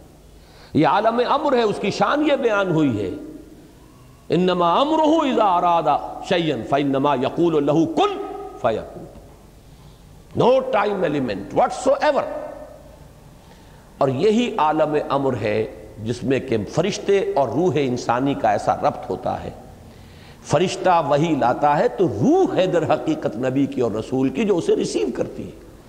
جیسے کہ آپ کو معلوم ہے کہ آپ کی فضا کے اندر اس وقت جو بھی ٹرانسمیشن ہو رہی ہے ریڈیو کی، ٹیلی ویژن کی، وہ تو فضا میں موجود ہے۔ آپ کے پاس بھی تو ایک آلہ ہونا چاہیے جو اسے کیچ کرے۔ آپ کے ریڈیو ہے، ریڈیو میں والوز لگے، وہ اسے کیچ کر رہے ہیں۔ ٹیلی ویژن ہے، اس میں وہ میکینزم ہے جو کیچ کر رہا ہے، فضا میں تو ہے۔ تو دو چیزیں ملتی ہیں، تو ملائکہ کی طرف سے لائے جانے والے پیغامات، ان کو کیچ کرنے والا انسان میں جو حصہ ہے وہ روح ہے، وہ یہ انسان کے یہ جسمانی وجود نہیں ہے، یہ آنکھیں نہیں ہیں، یہ کان نہیں ہے، بلکہ براہ راست قلب جو مسکن ہے روح کا، وہ ہے محبت وحی۔ فَإِنَّهُ نَزَّلَهُ عَلَىٰ قَلْبِكَ، اے نبی جبریل نے تو اس کو نازل کیا آپ کے قلب پر۔ یہ در حقیقت محبت وحی جو ہے وہ یہ کان نہیں ہے، کان سے نہیں سنتے تھے حضور وحی کی آواز، وہ تو در حقیقت براہ راست بغیر آنکھوں یا کان یا حواس ظاہری کے کوئی وساطت کے براہ راست قلب کے اوپر نزول ہوتا تھا۔ اور یہی وہ شے ہے جو جنات میں نہیں ہے، لہذا جنات میں کوئی وحی نہیں، جنات میں کوئی نبوت و رسالت نہیں، جنات بھی انسانوں میں جو انبیاء اور رسول آتے رہے انہی کے تابع ہیں۔ اس معاملے میں جیسا کہ میں نے عرض کیا الحمدللہ کہ ہمارا جو ہے سلف سے متفقہ عقیدہ ہے، لیکن یہ کہ اس دور میں مولانا اصلاحی صاحب نے اس باب میں بھی جیسے فقہ کے معاملے میں رجم کے سلسلے میں بہت بڑی ٹھوکر کھائی ہے، اسی طریقے سے اس معاملے میں بھی بہت بڑی ٹھوکر کھائی ہے۔ اللہ تعالیٰ انہیں اپنی رائے پر نظر ثانی کرنے کی اور اس سے رجوع کرنے کی توفیق عطا فرمائے۔ اب یہ ہے وہ فلسفہ جنات کا۔ اس میں ایک بات کہ جو ان دونوں مقامات کے سمجھنے کے لیے، اور اس سے پہلے بھی قرآن مجید میں بار بار یہ مضمون آیا ہے، اس کے حوالے سے اور جان لیجئے، وحی یا احکام و اوامر خداوندی کا نزول فرشتوں کے ذریعے ہوتا ہے۔ فرشتوں کا جبکہ وہ فرشتے وحی کو لے کر نازل ہوتے ہیں یا احکام خداوندی کو، یہ جو جنات ہیں ان میں سے کچھ اوپر جا کر تلقی کر لیتے ہیں، کچھ سان گن لے لیتے ہیں، فرشتوں کی آپس کی گفتگو سن لیتے ہیں، اس سے جو حقائق اور واقعات انہیں معلوم ہوتے ہیں وہ اس دنیا میں آ کر جو کاہن قسم کے لوگ ہیں، یہ عامل قسم کے لوگ، کاہن قسم کے لوگ، کہانت کا جو بازار دنیا میں چلتا رہا اور کاروبار ہوتا رہا، وہ اس اعتبار سے ہوتا تھا۔ اور آج دنیا میں جو اسپریچولزم کے نام سے ہو رہا ہے کہ یورپ کے اندر ایک بڑا فلسفہ ہے، بڑا فن ہے، وہ آپ کے والد کی روح کو بلوا لیں گے اور وہ والد کی روح آ کے کہے گی بھائی میں تمہارا والد ہوں، وہ یاد کرائے گی کہ میں دیکھو اس اعتبار سے پہچانو، میں اس واقعے کو ساری چیزیں وہ بیان کرے گا، اور لوگ سمجھتے ہیں کہ ہمارے والد کی یا والدہ کی یا دادا کی یا دادی کی روح ہم سے ہم کلام۔ یہی شیاطین ہیں در حقیقت کہ جو دھوکہ دے رہے ہیں اور گمراہ کر رہے ہیں انسانوں کو، اور یورپ کی اسپریچولزم کا بھی در حقیقت پورا میکینزم انہی جنات کے حوالے سے۔ فرشتے کبھی اس کاروبار میں ملوث نہیں ہو سکتے، وہ بہت مقدس ان کی ہستی ہے، اور وہ اس طرح کے معاملات سے منزہ ہیں، اعلیٰ اور عرفہ ہیں، لیکن جنات کے اندر یہ سارا دھندا موجود ہے۔ یہ جو خبریں لینے کے لیے دور تک جاتے تھے اور سمائے دنیا تک ان کی رسائی ہے، یہ جو سب سے نیچے آسمان ہے اس تک، یہاں تک یہ پہنچ سکتے ہیں۔ اب اس کی حقیقت ابھی ہم پر منکشف نہیں، میں بھی نہیں جانتا کہ اس سے مراد کیا ہے سمائے دنیا۔ آیا ہم نظام شمسی جہاں ختم ہوتا ہے اسے سمائے دنیا کہیں؟ ہو سکتا ہے ایک توجیہ ہے کہ ایک دنیا کا یہ جو سولر سسٹم ہے اس کا ایک حد آ جائے کہ سولر سسٹم کی، شاید وہ سمائے دنیا ہو۔ پھر یہ بے شمار سولر سسٹم جس ایک وہ جو سٹار میں نے کہا ایک ستارے کے گرد جو چکر لگا رہے، ہو سکتا ہے کہ اس کی جو وسعت ہے وہ دوسرا سما ہو، گیلیکسی جو ہے وہ تیسرا سما ہو، اس سے اوپر جو ہے کوئی اور وسعت، واللہ عالم، اس میں کوئی توجیہ میں اس وقت نہیں کر سکتا، صرف ایک امکان پیش نظر ہے کہ شاید یہ سولر سسٹم کی جو حدیں ہیں وہ ممکن ہے کہ وہ سمائے دنیا ہو اور وہاں تک ان جنات کی رسائی ہو جاتی ہو، اور وہاں سے یہ خبریں لاتے ہیں، اس میں جھوٹی سچی اپنی طرف سے ملاتے ہیں، کچھ نہ کچھ پیش گوئیاں جو ہے وہ صحیح ہو جاتی ہے، کاہن نے کہا یہ ہوگا اور وہ ہو جاتا ہے، اس سے ان کا دھندا چلتا ہے، کاروبار چلتا ہے، اسی سے وہ لوگوں کو گمراہ کرتے ہیں۔ لیکن یہ بات اہم ہے قرآن کو سمجھنے کے لیے، اس کا بہت اہم تھیم ہے۔ جب بھی کبھی اللہ کسی نبی یا رسول کو مبعوث فرماتا تھا کہہ رہا ہوں، ہے نہیں، اس لیے کہ سلسلہ بند ہو چکا اب۔ میں ہمیشہ اب محتاط ہوتا ہوں کہ اس میں ہے کا لفظ ہی استعمال نہ کیا جائے، اس لیے کہ وہ دروازہ بند ہو چکا۔ جب بھی اللہ کسی نبی یا رسول کو مبعوث فرماتا تھا اور فرشتے وہی لے کر نازل ہوتے تھے، اس زمانے میں آسمانوں پر زبردست پہرے بٹھا دیے جاتے تھے سمائے دنیا پر، کہ کوئی جنات اس کی سان گن نہ لے جائیں۔ اب آپ اس کا اندازہ کیجئے، اگر کہیں وہ لے اڑے وہاں سے اور آ کر اپنے کسی کاہن کو بتا دیں کہ اب محمد پر یہ وحی آنے والی ہے صلی اللہ علیہ وسلم، تو نتیجہ کیا نکلے گا؟ وہ پہلے سے بتائے گا کہ دیکھنا کل یہ بیان کریں گے محمد کی یہ وحی مجھ پر نازل ہوئی ہے، تو سارا کا سارا معاملہ چوپٹ ہو جائے گا۔ پھر یہ کہ حضور صلی اللہ علیہ وسلم یا اس نبی یا رسول کی جو حیثیت ہے وہ ختم ہو جاتی ہے۔ لہٰذا نزول وحی کے دور میں بہت سخت پہرے بٹھائے جاتے تھے کہ یہ جنات جو ہیں کہیں سے سان گن نہ لے لیں، بلکہ یہ کہ شہاب ثاقب مارے جاتے تھے ان پر اگر یہ قریب آتے تھے۔ یہ ہے جو قرآن مجید میں بہت جگہوں پر یہ فنومینن جو ہے اس کا ذکر ہے، اور اس سورہ مبارکہ میں بھی اس کا ذکر جو ہے بڑی تفصیل کے ساتھ آئے گا۔ اس وقت جو ہے پہرے بٹھا دیے جاتے تھے، اور یہاں تک اس سورہ مبارکہ کے آخر میں تو آیا ہے کہ اللہ تعالیٰ جب بھی کسی رسول کو بھیجتا ہے تو اللہ تعالیٰ اس کے لیے پہرے بھیجتا ہے۔ یہ آخری آیت میں آپ کو سنا رہا ہوں، اس کی آخری آیات کے قریب ہے، إِلَّا مَنِ ارْتَضَىٰ مِن رَسُولٍ فَإِنَّهُ يَسْلُكُ مِن بَيْنِ يَدَيْهِ وَمِن خَلْفِهِ رَصَدًا۔ جب بھی کبھی وہ نبوت کا پیغام یا رسالت کا پیغام یا وحی اللہ تعالیٰ بھیجتا ہے تو اس کے آگے اور اس کے پیچھے پہرا لگاتا ہے، پہرے دار بھیجتا ہے کہ اس کے اندر سے کوئی لے نہ اڑے یا اس میں کوئی اور چیز شامل نہ کروا دیں، شیاطین جو ہیں، اور اس سے جو ہے اس وحی کی جو سینکٹیٹی ہے وہ مجروح ہو جائے۔ تو یہ بھی ذکر جو ہے اس سورہ مبارکہ میں موجود ہے۔ اب جیسا کہ میں نے عرض کیا تھا یہ باتیں تو ہوئی تمہیدی اور کافی طوالت ان کی آج ہو گئی ہے، لیکن یہ کہ اب ہم اس کا ترجمہ بھی کر لیتے ہیں، لیکن ترجمے سے پہلے میں عرض کر دوں، روایات میں دو واقعات ہمیں ملتے ہیں کہ جن میں ذکر ہے کہ حضور صلی اللہ علیہ وسلم کے علم کے بغیر کچھ جن آپ کو قرآن پڑھتے ہوئے سن گئے، قرآن سنا آپ کی زبان سے۔ ایک تو روایت وہ ہے جو حضرت عبداللہ ابن عباس سے ہے رضی اللہ تعالی عنہما، یہ روایت بخاری میں بھی ہے، مسلم میں بھی ہے، ترمذی میں بھی ہے۔ ظاہر بات ہے بخاری مسلم میں ہے تو کسی اور کا ذکر کرنے کی ضرورت نہیں، حضرت ابن عباس رضی اللہ تعالی عنہ سے یہ منقول ہے۔ وہ فرماتے ہیں حضرت ابن عباس رضی اللہ تعالی عنہما، اس لیے کہ حضرت عباس بھی صحابی ہیں اور ابن عباس بھی صحابی ہیں۔ وہ فرماتے ہیں کہ حضور صلی اللہ علیہ وسلم کچھ صحابہ کے ساتھ عکاظ کا میلہ جو ہوتا تھا، بازار لگتا تھا، وہاں تشریف لے جا رہے تھے۔ راستے میں وادی نخلہ پر آپ کا پڑا ہوا، رات آپ نے وہاں بسر کی، فجر کی نماز آپ پڑھا رہے تھے اپنے ساتھیوں کو اور اس میں آپ نے قرآن مجید کی تلاوت کی، تو وہاں سے جنوں کا گزر ہوا، انہوں نے پورے اطمینان کے ساتھ وہاں قرآن سنا۔ ایک واقعہ تو یہ ہے، اور یہ جہاں تک تعلق ہے اس کے یعنی ثقہ ہونے کا اس روایت کا، تو ظاہر بات ہے کہ یہ صحیحین کی روایت ہے، اس کے بارے میں شک جو ہے وہ کی گنجائش نہیں ہے۔ دوسری روایت جس کو کہ زیادہ تفسیری روایات میں اور سیرت کی کتابوں میں زیادہ نقل کیا گیا ہے وہ یہ ہے کہ حضور جب سن 10 نبوی میں طائف سے واپس آ رہے تھے، جب مکے میں فیصلہ ہو گیا تھا ابو طالب کے انتقال کے بعد کہ اب محمد کو قتل کر دیا جائے صلی اللہ علیہ وسلم، تو حضور طائف گئے تھے اور طائف میں آپ نے وہاں کے 3 سرداروں سے ملاقاتیں کی۔ بہرحال وہاں سے تو جواب جو ہے کوئی ان کو آپ کو پازیٹیو یا مثبت جواب نہیں ملا، واپس آ رہے تھے اور سخت ترین دن آپ پر وہ گزرا، وہ معلوم ہے آپ کو، شدید ترین مشقت اور مصیبت آپ جھیل کر واپس آ رہے تھے۔ تو واپسی پر اسی وادی نخلا میں قیام ہوا۔ یہ وادی نخلا طائف اور مکے کے تقریباً درمیان میں ایک وادی ہے۔ آج کل جو لوگ وہاں جاتے ہیں تو ان کے علم میں ہے کہ 2 راستے ہیں، طریق السیل ہے ایک اور ایک طریق الجبل ہے۔ ایک پہاڑی راستہ بنا ہے اب جو نئی سڑک بنی ہے، اس میں بڑے ایچ پیچ ہیں، بہت سے اس کے اندر موڑ ہے، جیسے پہاڑ کا ہوتا ہے اچانک وہ چڑھائی چڑھتی ہے، تو وہ تو پہاڑی سڑک ہے، جیسے مری آپ جا رہے ہیں ایسی سڑک ہے۔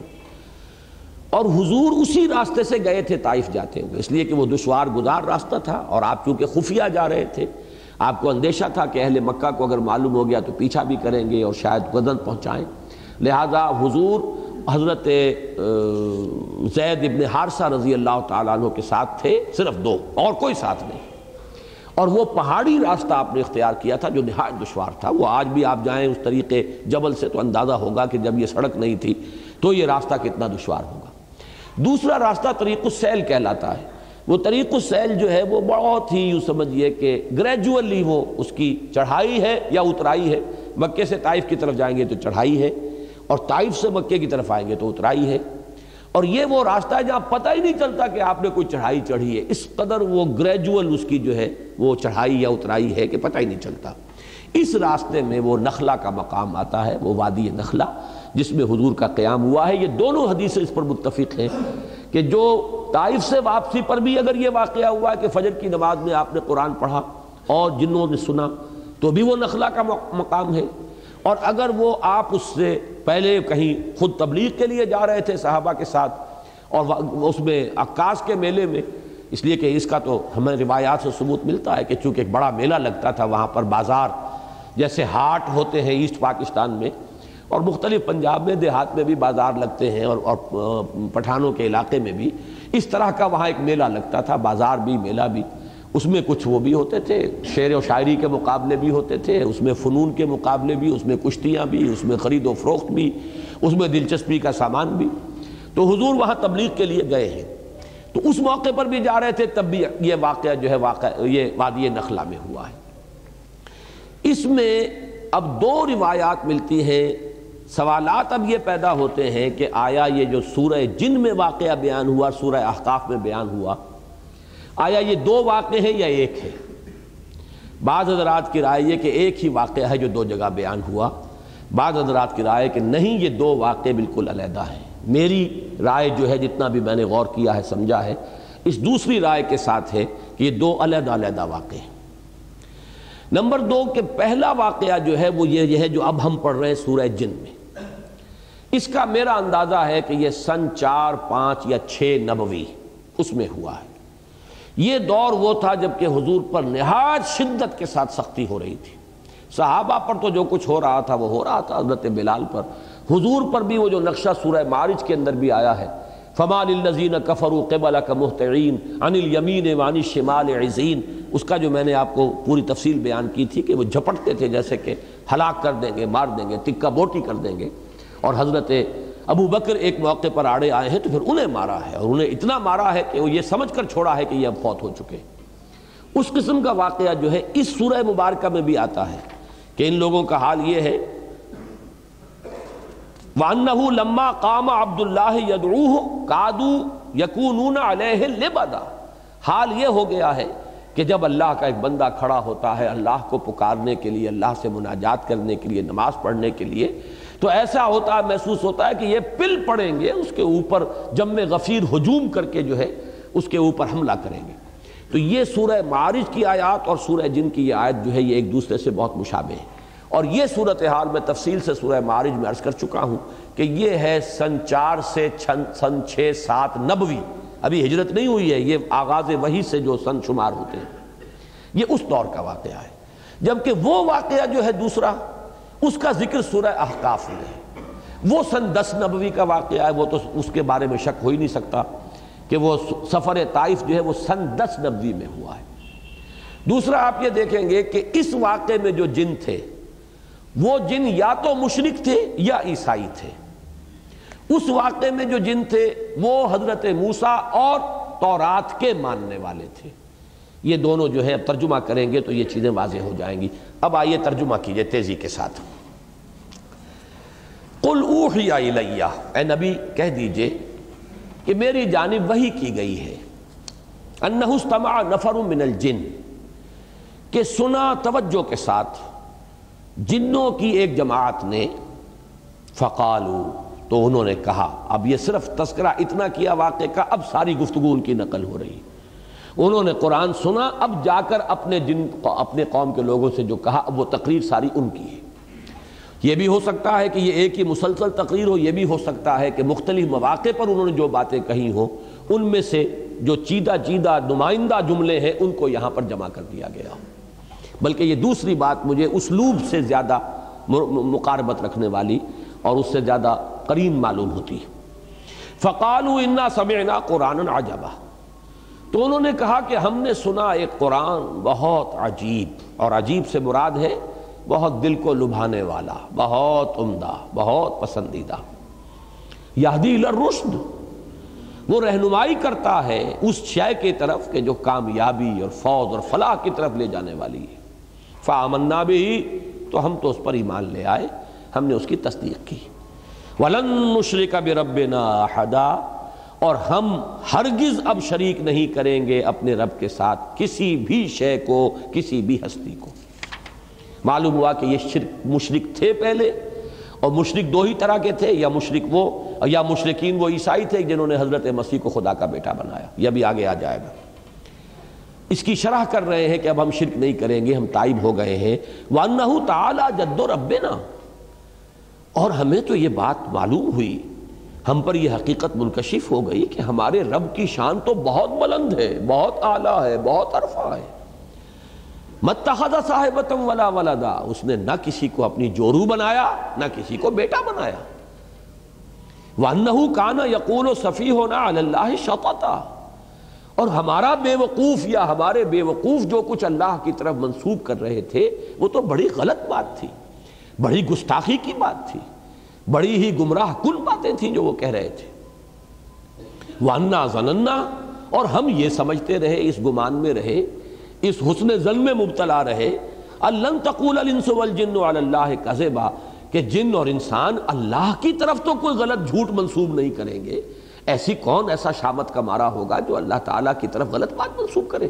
لیکن ہمیں معلوم ہوا کہ ہمارے یہ لوگ، ہمارے یہ لیڈر کہہ لیں جو بھی کہیں، یہ ہمیں بہت غلط پٹیاں پڑھاتے رہے۔ ہم اس گمان میں رہے، انا ظننا لن تقول الانس والجن علی اللہ کذبا، اللہ کی طرف غلط بات جڑنا۔ وَأَنَّهُ كَانَ رِجَالٌ مِّنَ الْإِنسِ يَعُوذُونَ بِرِجَالٍ مِّنَ الْجِنِّ، اور یہ کہ انسانوں کے بہت سے مرد پناہ طلب کیا کرتے تھے جنوں میں سے بہت سے مردوں کی، جنوں میں سے بہت سے افراد کی، تو اس سے ان کی سرکشی میں اور اضافہ ہو گیا۔ یہ میں بعد میں تفصیل سے عرض کروں گا، بلکہ یہاں تھوڑی سی وضاحت ہو ہی جائے چونکہ جنات کے بارے میں بیان کر چکا ہوں۔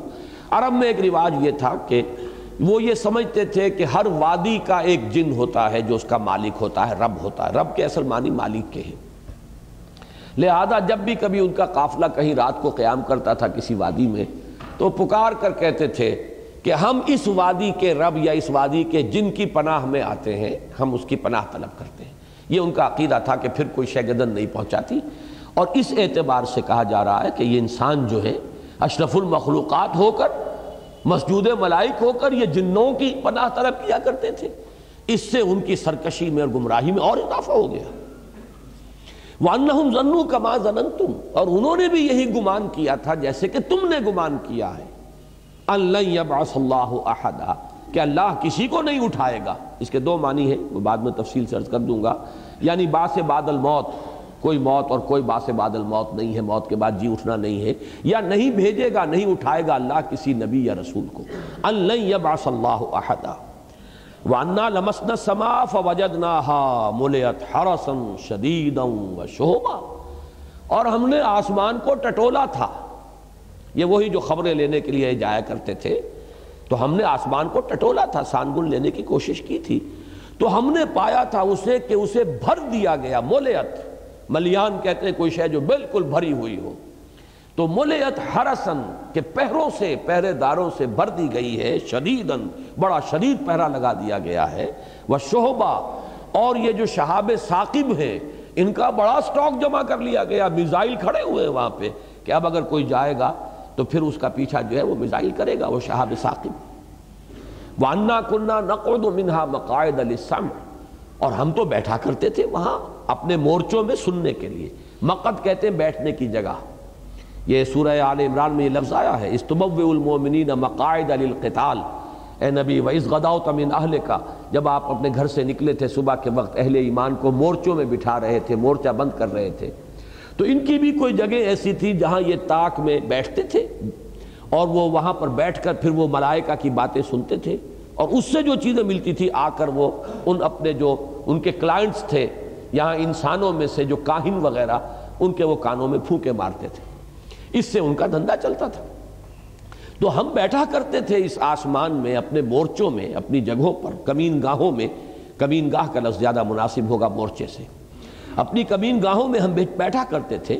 فَمَن يَسْتَمِعِ الْآنَ يَجِدْ لَهُ شِهَابًا رَصَدًا، تو جو کوئی اب سننے کی کوشش کرے گا وہ اپنی گھات میں پائے گا ایک شہاب. رصد کہتے ہیں گھات میں ہونا کسی کا. ان ربک لبالمرصاد، تیرا رب جو ہے گھات میں ہے، وہ پکڑ اس کی طرف سے گرفت آیا چاہتی ہے. تو وہ دیکھے گا شہاب ثاقب کے گویا کہ وہ تیار ہے بالکل اس کا پیچھا کرنے کے لیے.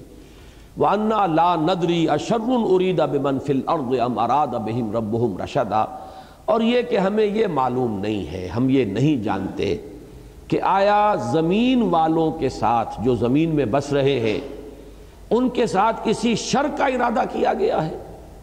ام اراد بہم ربہم رشدا، یا ان کے رب نے ان زمین والوں کے ساتھ، انسانوں کے ساتھ کسی بھلائی کا، خیر کا، رشد کا ارادہ فرمایا. یہ ہم نہیں جانتے کہ نتیجہ اس کا کیا نکلے گا. وَأَنَّا مِنَّا الصَّالِحُونَ وَمِنَّا دُونَ ذَلِكَ، اب وہ آپس میں گفتگو کر رہے ہیں. دیکھیں ہم میں بھی کچھ صالح بھی ہیں یا تھے، رہے ہیں، اچھے لوگ بھی رہے ہیں جنوں میں، اور کچھ دوسری قسم کے لوگ بھی ہیں. اب یہاں اشرار کا لفظ نہیں لائے، یہ ہے حکمت تبلیغ. دون ذالک، کچھ اچھے لوگ بھی ہیں، شریف بھی ہیں، لیکن کچھ دوسری قسم کے بھی ہیں، اس سے کمتر لوگ بھی ہیں. کنا طرائق قددا، ہم تو بہت سے طریقوں میں بٹے ہوئے تھے، بہت سے فرقوں میں تقسیم ہو گئے تھے، طرح طرح کا ہر ایک کا اپنا. کل حزب بما لدیہم فرحون، ہم نے بھی اپنے مشرب اور مسلک بنا لیے تھے. وَأَنَّا ظَنَنَّا، اور ہم نے یہ بات اچھی طرح جان لی، پورا یقین ہمیں ہو گیا، لَن نُعْجِزَ اللَّهَ فِي الْأَرْضِ، کہ ہم اللہ کو نہ تو زمین کے اندر ہرا سکیں گے، عاجز کر سکیں گے، یعنی اللہ کی پکڑ سے اپنے آپ کو بچا سکیں گے. وَلَن نُعْجِزَهُ هَرَبًا، نہ ہی کہیں بھاگ کر کائنات کے اندر جو ہے کہیں ہمارے لیے چھپنے کی جگہ ہے. وَأَنَّا لَمَّا سَمِعْنَا الْهُدَىٰ آمَنَّا بِهِ، اور ہم نے تو بھائی جب یہ ہدایت والی بات سنی ہے، یہ رہنمائی ہم نے سنی ہے، ہم تو ایمان لے آئے. فَمَن يُؤْمِن بِرَبِّهِ فَلَا يَخَافُ بَخْسًا وَلَا رَهَقًا، تو جو کوئی بھی اپنے رب پر ایمان لائے گا اسے کوئی خوف نہیں ہوگا، کوئی اندیشہ نہیں اسے کرنا چاہیے، نہ اس کا کہ اس پہ کوئی کمی کی جائے گی اور نہ اس کا کہ اس پر کوئی زیادتی کی جائے گی. لا يخاف بخسا ولا رہقا. وَأَنَّا مِنَّا الْمُسْلِمُونَ وَمِنَّا الْقَاسِطُونَ، اب ذرا بات کو کھولا ہے، اور دیکھو ہم میں سے مسلم بھی ہیں، فرما بردار بھی ہیں، اور قاسطون بھی ہیں، ناانصاف بھی ہیں، زیادتیاں کرنے والے بھی ہیں. فَمَنْ أَسْلَمَ، تو جو اسلام لایا، جس نے کہ اطاعت قبول کی، فَأُولَٰئِكَ تَحَرَّوْا رَشَدًا، تو انہوں نے تو رشد اور ہدایت اور کامیابی اور سعادت جو ہے اس کو حاصل کر لیا، اندازہ کر کے اس کا پتہ چلا لیا. وَأَمَّا الْقَاسِطُونَ فَكَانُوا لِجَهَنَّمَ حَطَبًا، اور یہ بھی جان لو کہ جو ظالم ہیں، ظلم کرنے والے ہیں، زیادتی کرنے والے ہیں، تو وہ تو پھر جہنم کا ایندھن بن کر رہیں گے. یہ ہے وہ 15 آیات، یہ ہے ان کا کلام کہ جو انہوں نے اپنی قوم سے کیا ہے. اب ذرا آ جائیے، میں چاہتا ہوں کہ وہ بہت مختصر ہے دوسرا مقام جو ہے سورہ احقاف کا، اس میں صرف 4 آیتیں ہیں.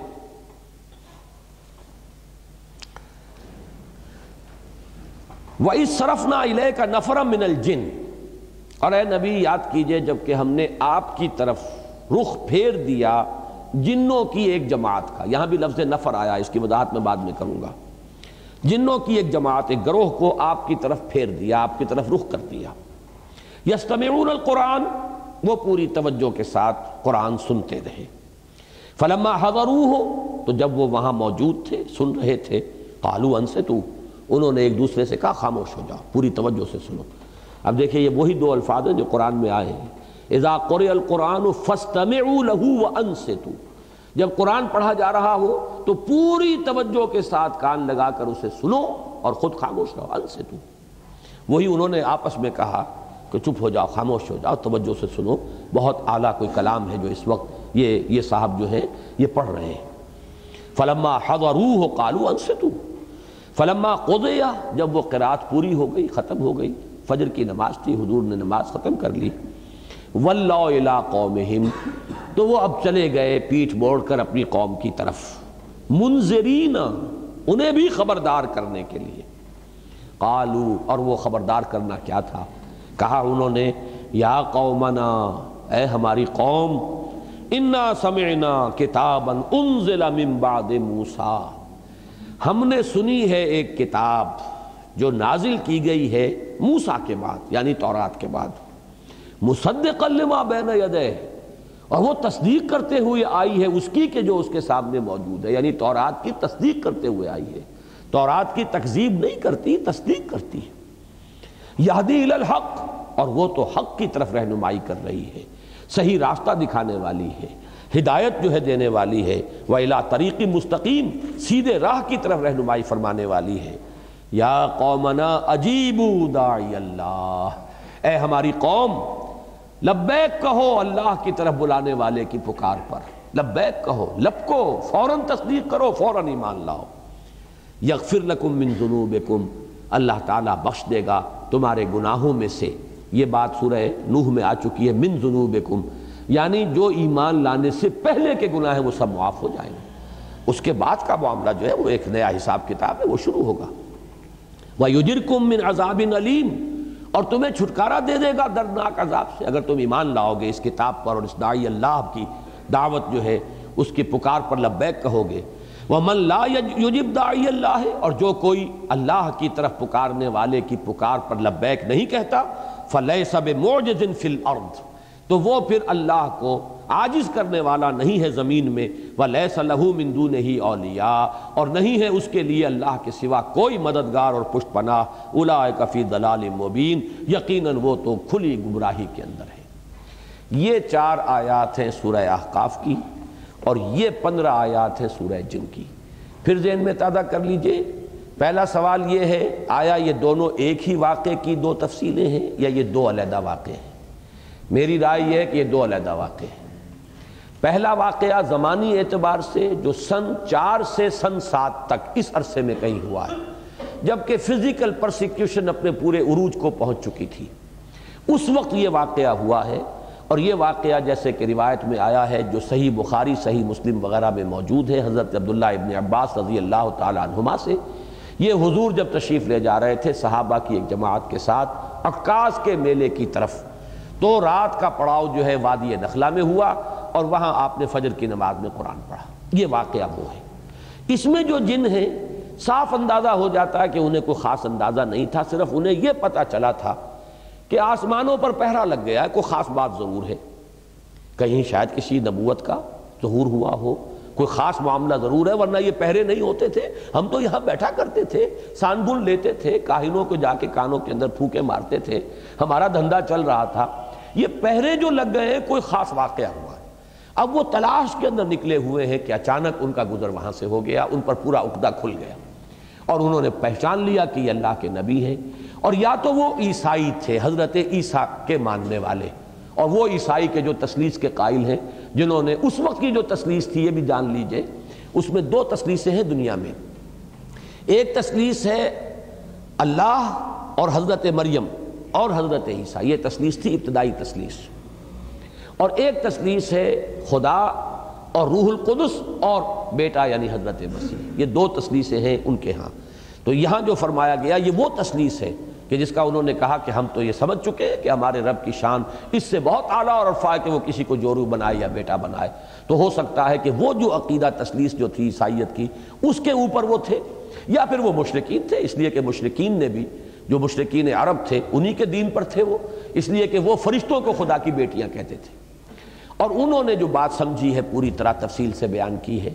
جبکہ یہ جو دوسرا واقعہ ہے یہ سن 10 نبوی کا ہے، جبکہ حضور طائف سے واپس تشریف لے جا رہے تھے، طریق السیل سے جا رہے تھے، وادی نخلا میں آپ نے قیام فرمایا، وہی فجر کا وقت ہے اور وہاں وہ آئے ہیں. اور وہاں آپ کو بین السطور صاف نظر آ رہا ہے کہ وہ جو جن تھے وہ کافی چیزوں سے واقف تھے، موسیٰ کے جاننے والے تھے، کتاب کے جاننے والے تھے، گویا کہ وہ اس اعتبار سے کوئی وہ زیادہ ناواقف لوگ نہیں تھے. البتہ اس گمان میں تھے کہ شاید اب یہ آخری کتاب تھی تورات کی، اور شاید آخری تھے نبی موسیٰ، اب ان کے بعد شاید کوئی اور نبی آنے والے نہیں ہیں. لیکن چونکہ باقی سارا تصور ان کا مکمل تھا، لہذا فوراً وہ ایمان لائے ہیں اور فوراً انہوں نے داعی کی حیثیت اختیار کر لی اور جا کر اپنی قوم کو جس قدر زوردار انداز کے اندر دعوت دی ہے. واقعہ یہ کہ انسانوں میں تو اس کی مثال اگر ملے گی تو ابو بکر صدیق کے سوا شاید کسی کی مثال نہ ملے کہ ایک مرتبہ کلام پاک سنا ہے حضور صلی اللہ علیہ وسلم سے، ایک مرتبہ، اور داعی کی حیثیت اختیار کر لی، اپنی قوم کے سامنے جا کر کھڑے ہو گئے ہیں کہ یا قومنا اجیبوا داعی اللہ، اے ہماری قوم کے لوگوں لبکو، لبیک کہو اس اللہ کی طرف پکارنے والے کی پکار پر، قبول کرو اس کو، تصدیق کرو اس کی، ایمان لاؤ اس پر. تو یہ جو معاملہ ہے یہ تو واقعتاً وہ صدیقین کے زمرے کے کوئی یہ جو ہے جنات ہیں. اور یہ بات اچھی طرح معلوم ہو گئی ان سے بھی کہ وہ اپنے کسی نبی کا ذکر نہیں کر رہے، اپنے ہاں کی کسی کتاب کا ذکر نہیں کر رہے، ورنہ تو اس کا ذکر کرتے کہ ہمارے ہاں جو کتاب ہے یا ہمارے ہاں جو نبی آئے ہیں یہ بھی وہی باتیں کر رہے ہیں کہ جو ہمارے ہاں کے نبیوں نے اور رسولوں نے کی ہیں. قطعاً نہیں. نام لے رہے ہیں تو حضرت موسیٰ کا، اگر ذکر کر رہے ہیں تو تورات کا. تو معلوم یہ ہوا کہ کوئی سلسلہ نبوت و رسالت جنات میں نہیں ہے، بلکہ رسالت اور نبوت کے اعتبار سے جنات بھی انسانوں ہی کے تابع ہیں. جو بھی رسول بھیجے گئے انسانوں میں اور نبی مبعوث کیے گئے ان کے مخاطب ہیں انس بھی اور جن بھی. اور یہ بات جو ہے بڑی تفصیل سے میں آپ کو بتا چکا ہوں. سورہ رحمان تو ہے ہی پوری کی پوری اس پر مسلسل تخاطب تثنیہ کے صیغے سے، فَبِأَيِّ آلَاءِ رَبِّكُمَا تُكَذِّبَانِ یا معشر الجن والانس ان استطعتم ان تنفذوا من اقطار السماوات والارض فانفذوا لا تنفذون الا بالکل تثنیہ کے صیغے سے.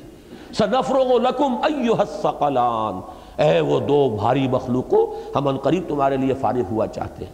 تو سورہ رحمان کو پڑھ کر بھی اگر وہ بات واضح نہیں ہوئی تو معلوم ہوتا ہے کہ ذہن کے اوپر کسی غلط فکر کا، غلط سوچ کا، غلط نظریے کا کوئی بہت ہی دبیز اور کوئی بہت ہی بھاری حجاب جو ہے وہ پڑ گیا ہے، ورنہ وہ حقیقت بالکل علم نشرہ ہوتی. اور سب سے بڑی بات یہ کہ امت کا اجماعی عقیدہ ہے، پوری امت کا 1400 برس کا، اس سے اصل میں ہٹ کر راہ نکالنا جو ہے در حقیقت وہی ہے کہ جو چیز انسان کے لیے جو اس کی گمراہی کا سب سے بڑا سبب بنتی ہے. اب آئیے ذرا ایک ایک لفظ پر بھی ہم ذرا تھوڑا سا غور کر لیں. قل اوحی الیہ، یہ سب سے پہلے لفظ قل پر غور کیجئے. حضور کو یہ وحی کیوں کی گئی؟ کیوں کہا گیا کہ اس واقعے سے آپ اپنے ان لوگوں کو خبردار کر دیں؟ یہ اس لیے کہ معلوم ہو جائے کہ جیسی سرکشی اے قریش تم کر رہے ہو، جن گمراہیوں میں تم مبتلا ہو، اسی قسم کے سرکش، اسی قسم کے گمراہی میں مبتلا جنات بھی تھے. لیکن دیکھو ان کے ایک گروہ نے اس کلام کو سنا ہے اور وہ ایمان لائے، انہوں نے تصدیق کی. تم اپنی بدبختی پر غور کرو ذرا کہ تم کہاں کھڑے ہو، تم سوچنے کے لیے تیار نہیں. میں جب آج سوچ رہا تھا اس پر تو مجھے سورہ انعام کی آیت نمبر 89 کی طرف میرا ذہن منتقل ہوا. فَإِن يَكْفُرْ بِهَا هَؤُلَاءِ فَقَدْ وَكَّلْنَا بِهَا قَوْمًا لَيْسُوا بِهَا بِكَافِرِينَ. اگر یہ لوگ ناقدری کر رہے ہیں اس قرآن کی، اس وحی کی، یہ حکمت جو انہیں سنائی جا رہی ہے قرآن کے ذریعے سے، اگر یہ قریش جو ہیں ان کی ناقدری کر رہے ہیں تو اے نبی آپ پریشان نہ ہو، ہم نے اور قوموں کو تیار کیا ہوا ہے اس کام کے لیے کہ وہ اس کی ناقدری نہیں کریں گے، وہ اس کی قدر دانی کریں گے، اس کو حرز جان بنائیں گے، آگے بڑھ کر چومیں گے اس کو اور اس کو قبول کریں گے. لہذا گھبرائیے نہیں. ان یکفر بہا ہؤلاء فقد وکلنا بہا قوما لیسوا بہا بکافرین، ہم نے قومیں ایسی ہیں جو فوراً تصدیق کرے گی. اب ان میں اشارہ انصار مدینہ کی طرف بھی ہو سکتا ہے. اور دوسری اقوام کی طرف بھی ہو سکتا ہے، پھر ان میں اشارہ ان کی طرف بھی ہے، تو یہ بھی ایک مثال ہے۔ قل کہہ دیجئے ان سے، اوحی الیہ، یہ اوحی الیہ سے اشارہ ہو رہا ہے اس بات کی طرف کہ یہ بات حضور کو خود معلوم نہیں ہوئی۔ یہ بات ذرا کھلے گی بعض حضرات کو، لیکن بات سمجھ لیجئے، جو قرآن سے ہمیں قرآن کو فالو کرنا ہے۔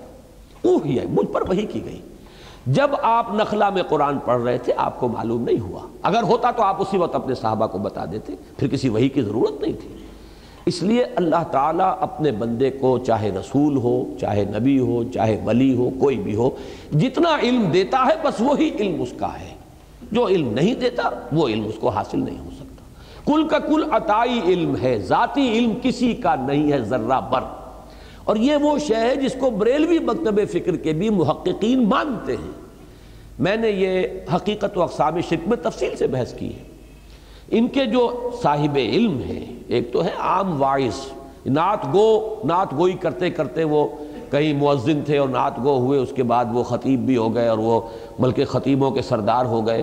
وہ جو بے پرکی ہانکتے ہیں، جیسے شیعہ ذاکر ہانکتے ہیں، ہر سال نئے ڈرامے جو ہیں تصنیف ہوتے ہیں کربلا کے واقعات کے، اور نئے ڈائیلاگز جو ہیں سنائے جاتے ہیں، ان کی بات چھوڑ دیجئے۔ جو ان میں اہل تحقیق ہیں ان سے میں نے جب رابطہ قائم کیا، مثلاً ایک ساہیوال جو اب کہلاتا ہے، منگومری تھا اس زمانے میں، وہاں کے ایک بہت بڑے عالم ہیں، بریلوی مکتب فکر کے زعماء میں سے ہیں۔ میں ان کے پاس گیا، میں نے کہا مسئلہ کیا علم غیب کا؟ اور صاف کہا، کتابیں نکال کے دکھائی، دیکھیے ہم 3 باتیں مانتے ہیں حضور کے علم کے بارے میں۔ حضور کا علم حادث ہے، قدیم نہیں ہے۔ حضور کا علم محدود ہے، لا محدود نہیں ہے۔ حضور کا علم عطائی ہے، ذاتی نہیں ہے۔ بات ختم ہو گئی۔ 3 باتیں مان لیجئے تو بات ختم ہو گئی۔ اب جھگڑا کائے کا ہے؟ باقی رہ گیا یہ کس کا علم تھا کس کا نہیں تھا، یہ ہم کون ہے فیصلہ کرنے والے؟ کیا چیز معلوم تھی کیا نہیں معلوم تھی، ہم نہیں ناپ سکتے حضور کے علم کو۔ البتہ یہاں پہ ایسے اشارے مل جاتے ہیں، اس سے بات سمجھ میں آتی ہے کہ یہ بات آپ کو از خود معلوم ہوئی ہوتی تو وحی کی ضرورت نہیں تھی، کہ آپ کے علم میں ہوتا کہ فرشتے موجود، یہ جنات آئے ہوئے ہیں اور یہ میری بات سن رہے ہیں، قرآن سن رہے ہیں، اور انہوں نے جا کر یہ بات کہی صراحت کے ساتھ۔ وہاں پر بھی یہی ہے سورہ احقاف میں کہ اللہ تعالیٰ فرما رہے ہیں ہم نے بھیج دیا تھا، ہماری مشیت کے تحت آئے تھے، از خود نہیں آئے تھے۔ اس صرفنا الیک نفرا من الجن، ہم نے رخ پھیر دیا کچھ جنوں کی ایک جماعت کا کہ وہ آپ کی طرف آئی اور قرآن اس نے سنا۔ یہاں بھی فرمایا قل اوحی الیہ، کہہ دیجئے مجھ پر وحی کی گئی ہے، انہ استمع نفر من الجن، کہ جنوں کی ایک جماعت نے توجہ سے سنا۔ استماع کو نوٹ کر لیجئے، سمع یسمع کے معنی ہے مجرد سننا، اور استماع یستمع باب افتعال بنے گا استماع، اس کے معنی پورے توجہ سے کان لگا کر دھیان سے سننا۔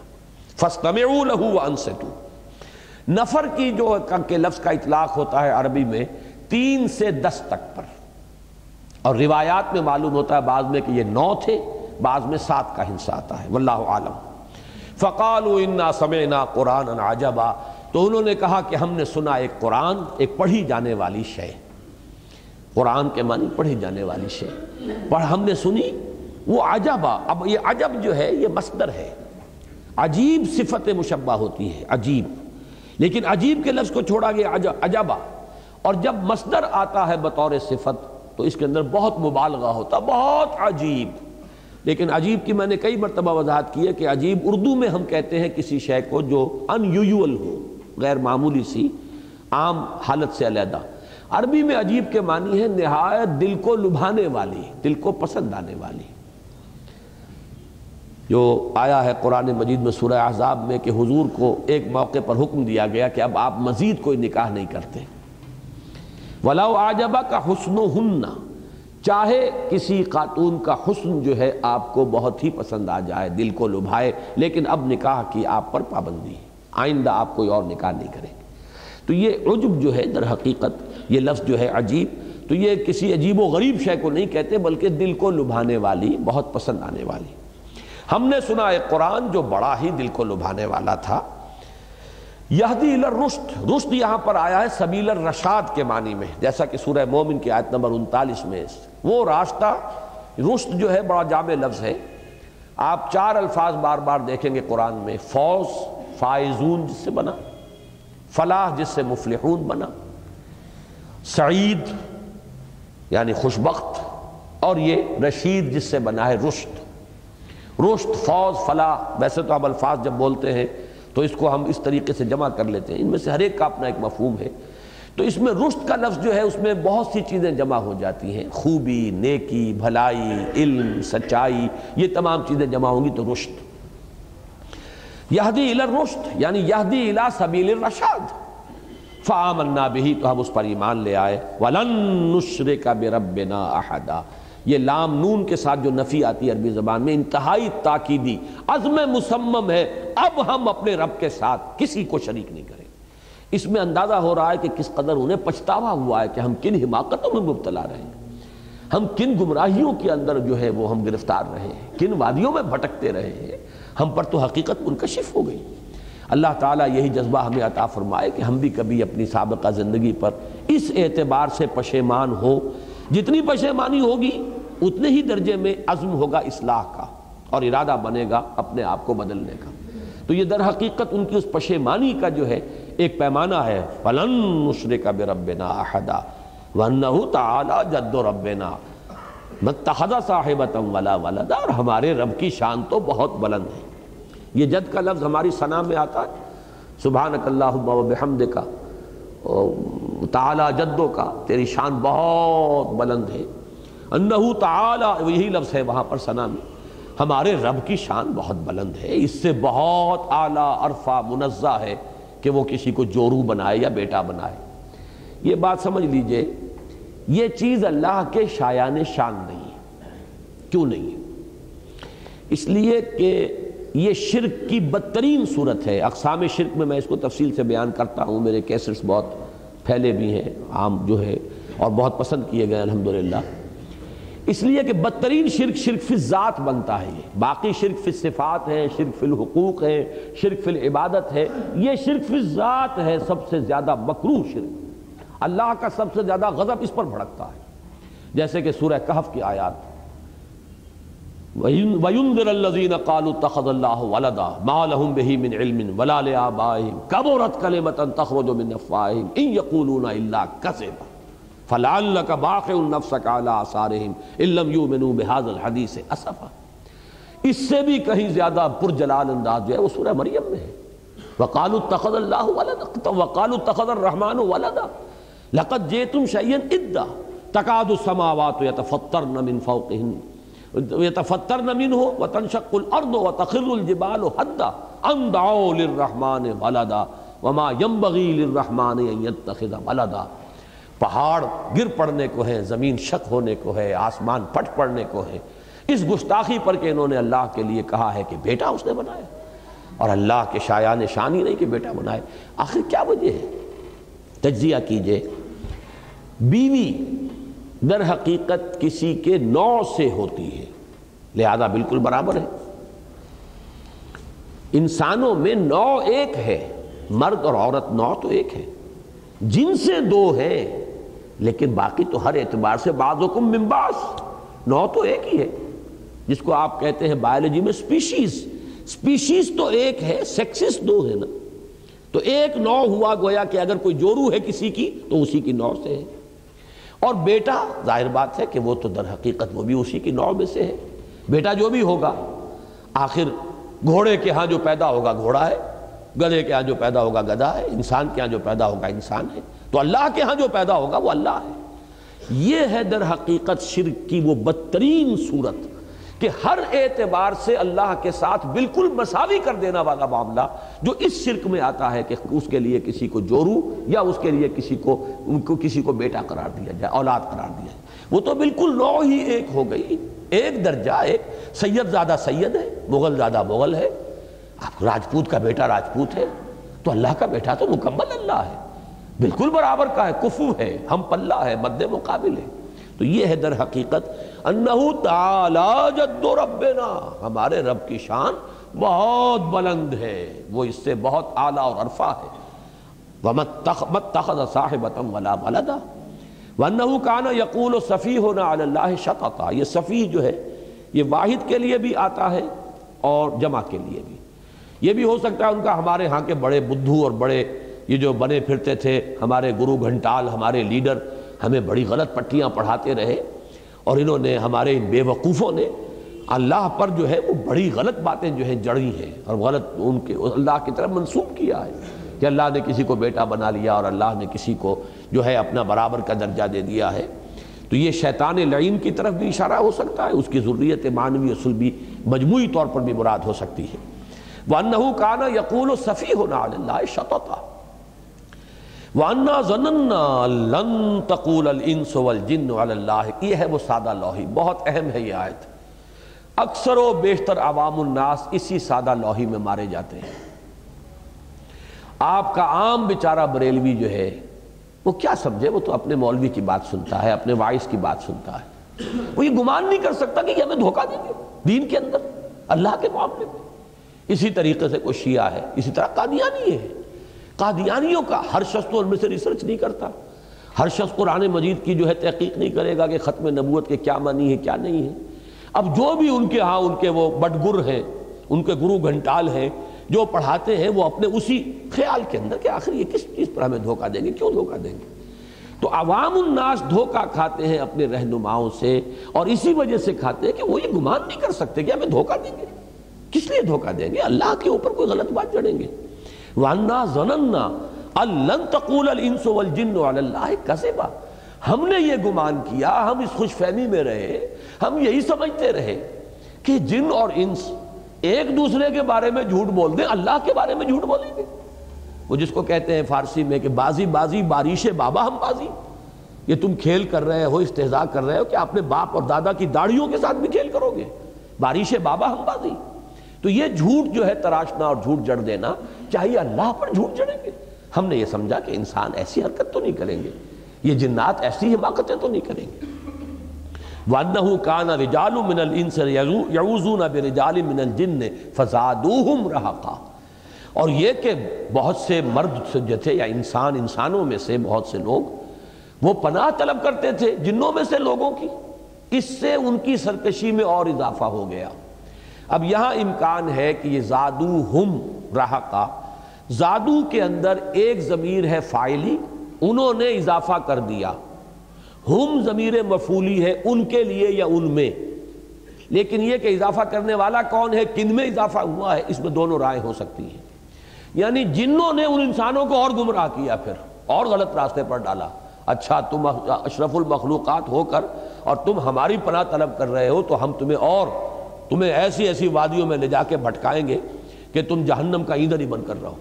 اور ایک یہ بھی ہو سکتا ہے کہ انسانوں کے اس طرز عمل نے ان شیاطین جن کے اندر جو نشہ ہے اور چڑھا دیا.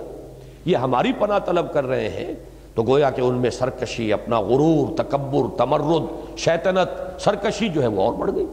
تو یہ دو طرفہ ہے زادوہم رہقا.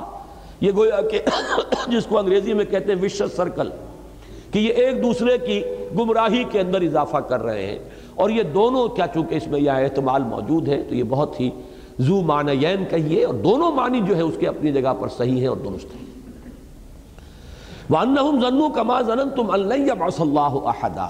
اور یہ کہ انہوں نے بھی یہی گمان کیا تھا، انسانوں نے بھی، جیسے کہ تم لوگ گمان کیے بیٹھے ہو کہ اللہ کسی کو نہیں اٹھائے گا، ہرگز نہیں اٹھائے گا کسی کو.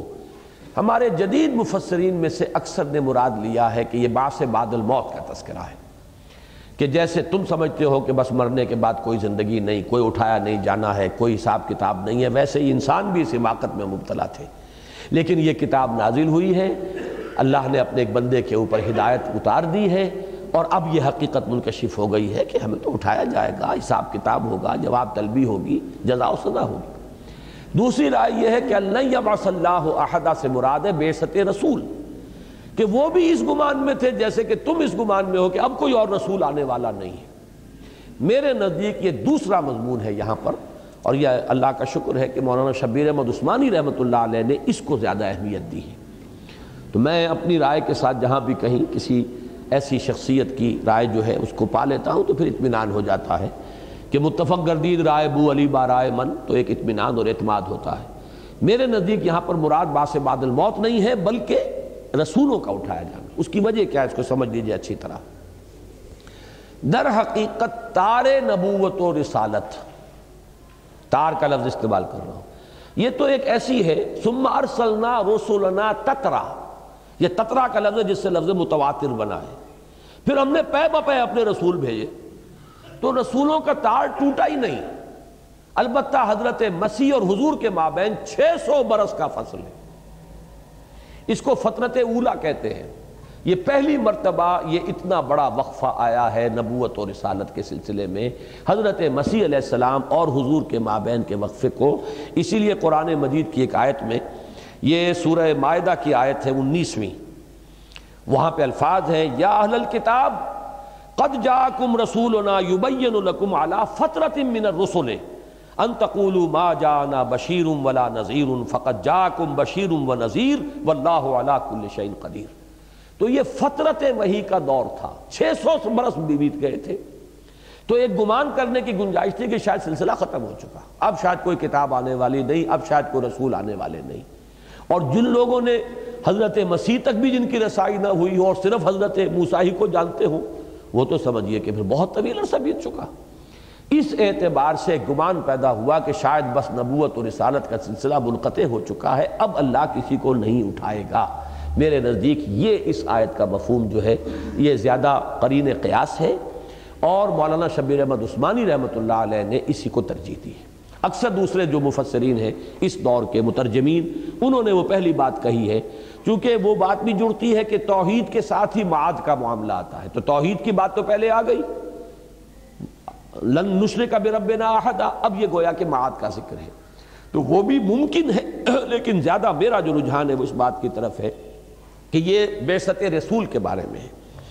وَأَنَّهُمْ ظَنُّوا كَمَا ظَنَنْتُمْ أَن لَّن يَبْعَثَ اللَّهُ أَحَدًا وَأَنَّا لَمَسْنَا السَّمَاءَ۔ اب یہ بات میں پہلے آپ کو بتا چکا ہوں، ہم نے آسمانوں کو ٹٹولا تھا۔ لمس کہتے ہیں چھونے کو، جیسے کوئی اندھا جو ہے وہ چھو کر دیکھتا ہے کسی چیز کو، تو اسی طریقے سے یہ آسمانوں کو چھو کر اور کچھ ٹوہ لگانے کے لیے جب جاتے تھے، اَنَّا لَمَسْنَا السَّمَاءَ فَوَجَدْنَاهَا مُلِئَتْ حَرَسًا شَدِيدًا وَشُهُبًا، اور ہم نے آسمان کو ٹٹولا۔ اب یہ نوٹ کیجئے، اسی لیے میرا گمان یہ ہے کہ یہ سماعت دنیا مراد ہے یہاں پہ جمع کا صیغہ نہیں آیا، آخری یا سب سے نچلا آسمان، ہماری طرف سے پہلا آسمان، اوپر سے سب سے نچلا آسمان۔ ہم نے آسمان کو انا نمسنا السماء فوجدناها ملئت حرسا شدیدا وشوبا، ہم نے پایا اسے وہ تو بھر دیا گیا ہے بڑے شدید پہرے سے، حارس کہتے ہیں پہرے دار کو، حرس پہرا، اور شہبہ، اور شہاب ثاقب جو ہے گھات میں لگے کھڑے ہوئے ہیں وہاں پہ، وہ میں نے لفظ استعمال کیا تھا، میزائل جو ہے وہ بالکل پوزیشن میں اگر ٹریگر دبے گا اور سیدھا آئے گا تم پر یہ، تو چونکہ وہ در حقیقت شہاب ثاقب جو ہے، یہ بار بار قرآن مجید میں یہ مضمون آیا ہے۔ ابھی جو یہ بابری مسجد کے سلسلے میں جو اخبار میں تفصیل آئی ہے، اس میں بھی نقشہ یہی ہے، مسجد کو بچانے کے لیے کہ 1 لاکھ کے قریب ہندو جمع ہو جائے گا، موب ایکشن ہوا تو مسجد کا تو وہ ریزہ کر دیں گے، چھوٹی سی مسجد ہے، تو وہاں کی حکومت نے وہ کیا کہ ایک تو باربڈ وائر جو ہوتی ہے کانٹوں دار خاردار تار کا ایک گھیرا پہلے لگایا مسجد کے گرد، ایک کچھ وقفے سے دوسرا گھیرا لگایا، ان دونوں گھیروں کے درمیان فوج تو نہیں، پیراملٹری ٹروپس جو ہیں وہ بڑے شدید مسلح ہو کر اور پورے ہتھیار لے کر اور آٹومیٹک بھرا ہوا تھا وہ پورا، ان دونوں کے درمیان بارڈ وائر کے درمیان، تو ملئت حرسا شدیدا وشہبا، تو بھر دیا گیا اس آسمان کو، تو کہ بڑا شدید پہرا اس پر لگا دیا گیا ہے، اور اس میں تو شہاب ثاقب کھڑے ہوئے۔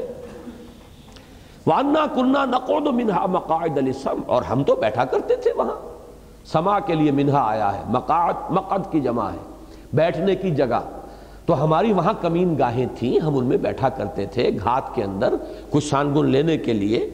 فَمَن يَسْتَمِعِ الْآنَ يَجِدْ لَهُ شِهَابًا رَصَدًا، تو کان کھول کر سن لو، جس نے اب یہ سننے کی کوشش کی وہاں جا کر گھات لگا کر، تو وہ دیکھے گا اپنی تاک میں وہاں پر شہابًا رصدا، ایک شہاب ثاقب، ایک میزائل جو ہے وہ گویا کہ بالکل اس کا نشانہ لے کر وہاں موجود ہوگا، رصدا۔ وَأَنَّا لَا نَدْرِي، یہ حقیقت نبوت اور رسالت کے ضمن میں بڑی اہم آیت آ رہی ہے۔ وَأَنَّا لَا نَدْرِي أَشَرٌّ أُرِيدَ بِمَنْ فِي الْأَرْضِ أَمْ أَرَادَ بِهِمْ رَبُّهُمْ رَشَدًا، بہت اہم مضمون ہے یہ، اس لیے کہ جب بھی کبھی رسول بھیجے جاتے تھے، پھر میں نے غلط کیا، تو رسول کا آنا جو ہے وہ کوئی عام واعظ کی طرح نہیں ہے، رسول کی آمد فیصلہ کن ہوتی تھی، اگر تو رسول کو مانیں گے بچیں گے، اگر نہیں مانیں گے ہلاک کر دیے جائیں گے۔ اب ان کو بھی یہ کہ ہمیں پتہ نہیں نتیجہ کیا نکلے گا. جیسے نوح کو بھیجا گیا، وہ نوح جو ہے انہوں نے حجت تمام کر دی جیسے کہ سابق صورت میں ہم پڑھ چکے، اور پھر نتیجہ کیا نکلا؟ پوری قوم نوح غرق کر دی گئی. ہود کو بھیجا گیا تو نتیجہ کیا نکلا؟ پوری قوم ہود جو ہے قوم عاد ختم کر دی گئی، نسیاں منسیہ کر دی گئی. تو ہمیں پتہ نہیں، ہم نہیں جانتے، انا لا ندری، ہمیں یہ معلوم نہیں ہے اب اس رسالت کا کیا نتیجہ نکلے گا. یہ زمین والوں کے حق میں خیر ثابت ہوگی یا کوئی برا نتیجہ نکلنے والا ہے؟ آیا ان کی شامت آ گئی ہے کہ یہ اب اس دعوت کو قبول نہیں کریں گے تو پھر ملیا میٹ کر دیے جائیں گے، نسیہ منسیہ کر دیے جائیں گے، ہلاکت و بربادی ہو جائے گی؟ اور یا یہ کہ آئیے اس دعوت کو قبول کر لیں گے اور لبیک کہیں گے تو خیر ہوگا، بھلائی ہوگی، دنیا کے اندر اللہ کی رحمتیں آئیں گی. تو انا لا ندری، ہم یہ نہیں جانتے.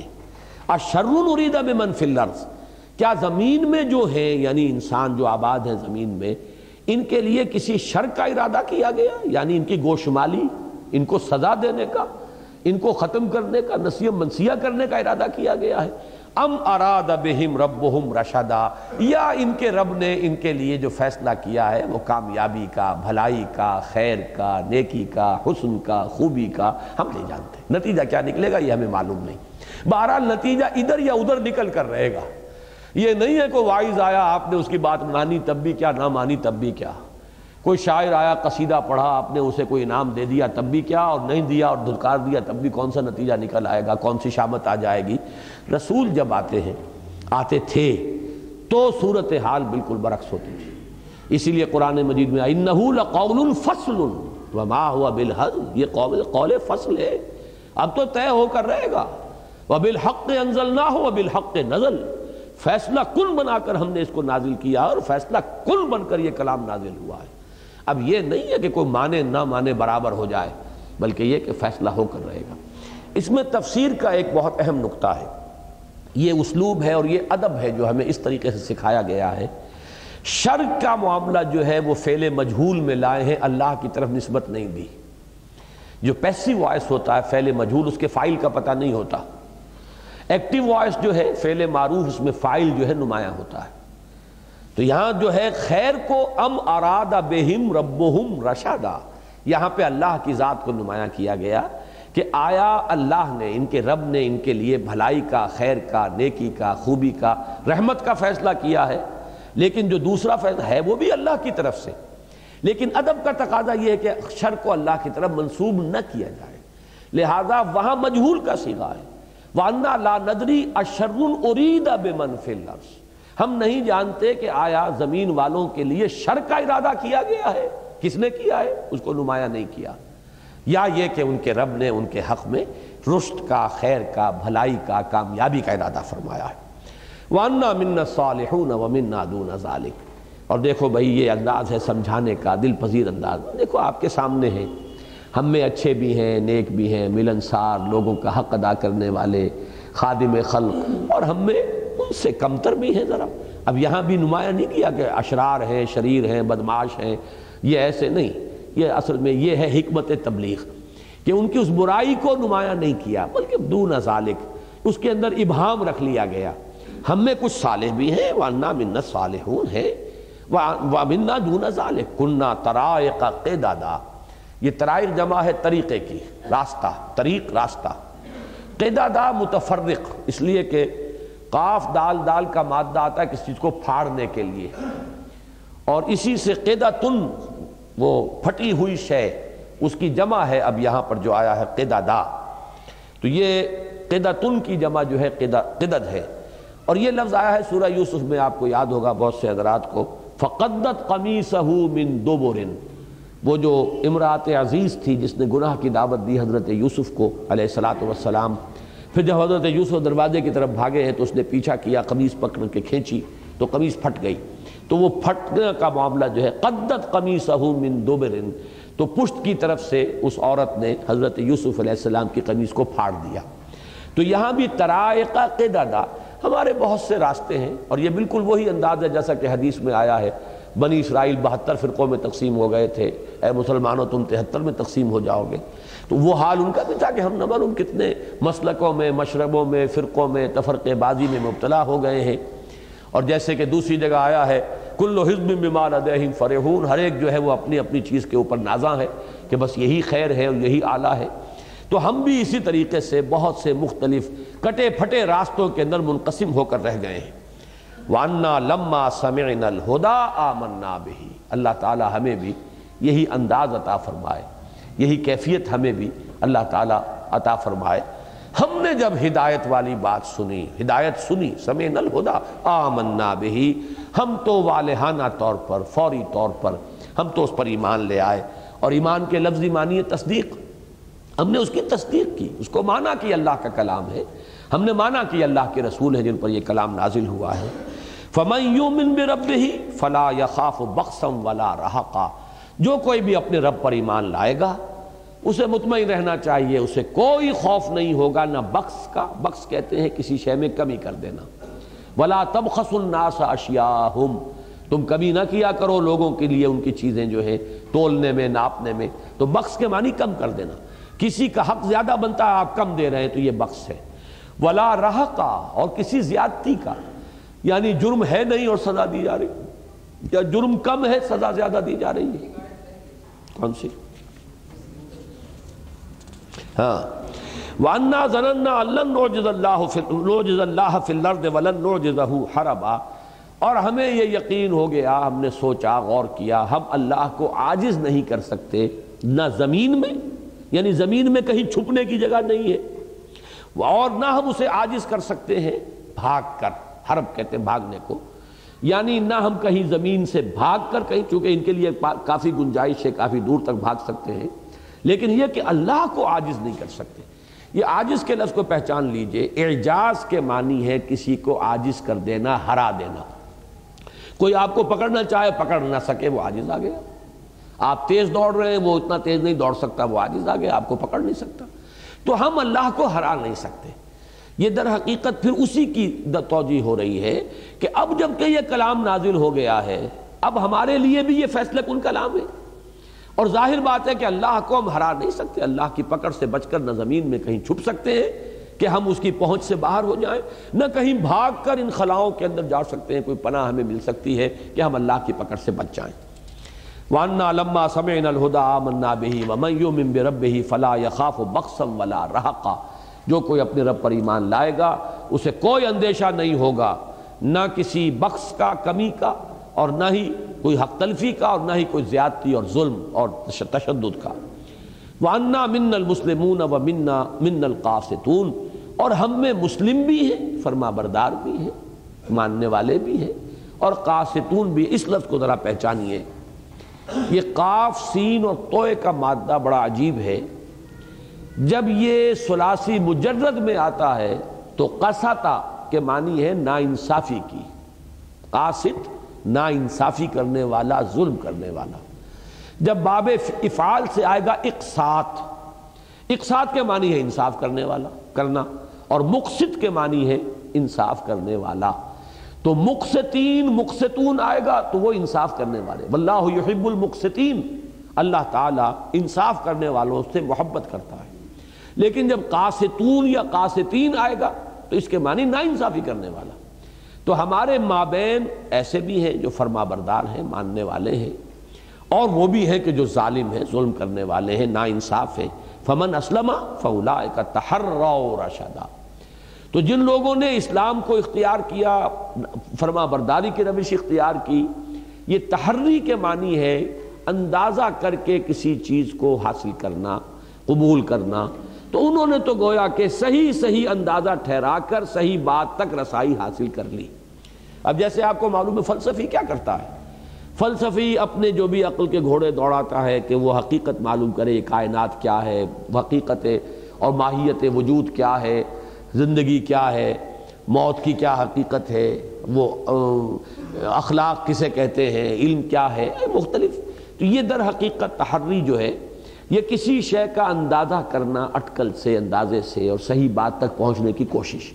تو جو لوگ اسلام کی روش اختیار کریں گے، فمن اسلم فاولئک تحروا رشدا واما القاسطون فکانوا لجہنم حطبا، اور جو ظالم اور ناانصافی کرنے والے ہیں، ظلم کرنے والے ہیں، وہ تو جہنم کا ایندھن بن کر رہیں گے۔ اس آخری بات کے سلسلے میں تھوڑی سی وضاحت کہ ایک اشکال سا ذہن میں آتا ہے کہ اگر وہ آگ سے ہی بنے ہیں تو آگ میں انہیں کیا عذاب، وہ آگ جو ہے انہیں کیا گزن پہنچائے گی جبکہ وہ تو خود ہی آگ ہے۔ اس کا مغالطہ رفع کر لیجئے، ہم مٹی سے بنے ہیں، مٹی نہیں ہے۔ مٹی میں ہمیں دفن کر دیا جائے تو مر جائیں گے، مٹی کا ڈھیلا ہمیں مارا جائے تو ہوش ٹھکانے آ جائیں گے اگر زور سے مارا گیا ہو۔ تو مٹی سے بنے ہیں اس کے معنی یہ نہیں کہ مٹی ہمارے لیے تکلیف دہ نہیں ہے۔ اب ہم جو کچھ ہے مٹی نہیں ہے، مٹی سے بنے ہیں۔ اب تو یہ پروٹوپلازم ہے، یہ ایک لیونگ میٹر ہے، اب اس کی جو شکل ہے مادہ تخلیق مٹی ہے، ہم مٹی نہیں ہے۔ مر کر مٹی ہو جائیں گے، اس میں کوئی شک نہیں ہے۔ پھر ہمارے اجزاء کی جب تحلیل ہو جائے گی اور اجزاء بکھر جائیں گے، زندگی کیا ہے عناصر میں ظہور ترتیب، اور موت کیا ہے انہی اجزاء کا پریشان ہونا، وہ پریشان ہو جائیں گے تو مٹی میں مٹی ہو کر مل جائیں گے۔ اس وقت مٹی نہیں ہے، اگرچہ مادہ تخلیق ہمارا مٹی ہے۔ اسی طرح جن اس وقت آگ نہیں ہے، آگ سے ان کا مادہ تخلیق ہے، آگ سے ان کی تخلیق کا آغاز ہوا ہے، لیکن جس طرح ہمارے لیے مٹی تکلیف دہ ہو سکتی ہے، اسی طریقے سے آگ ان کے لیے تکلیف دہ اور عذاب کا ذریعہ بن سکتی ہے۔ تو فرمایا کہ جو کوئی بھی ظالم اور ناانصاف ہوں گے وہ تو پھر جہنم کا ایندھن بن کر رہیں گے۔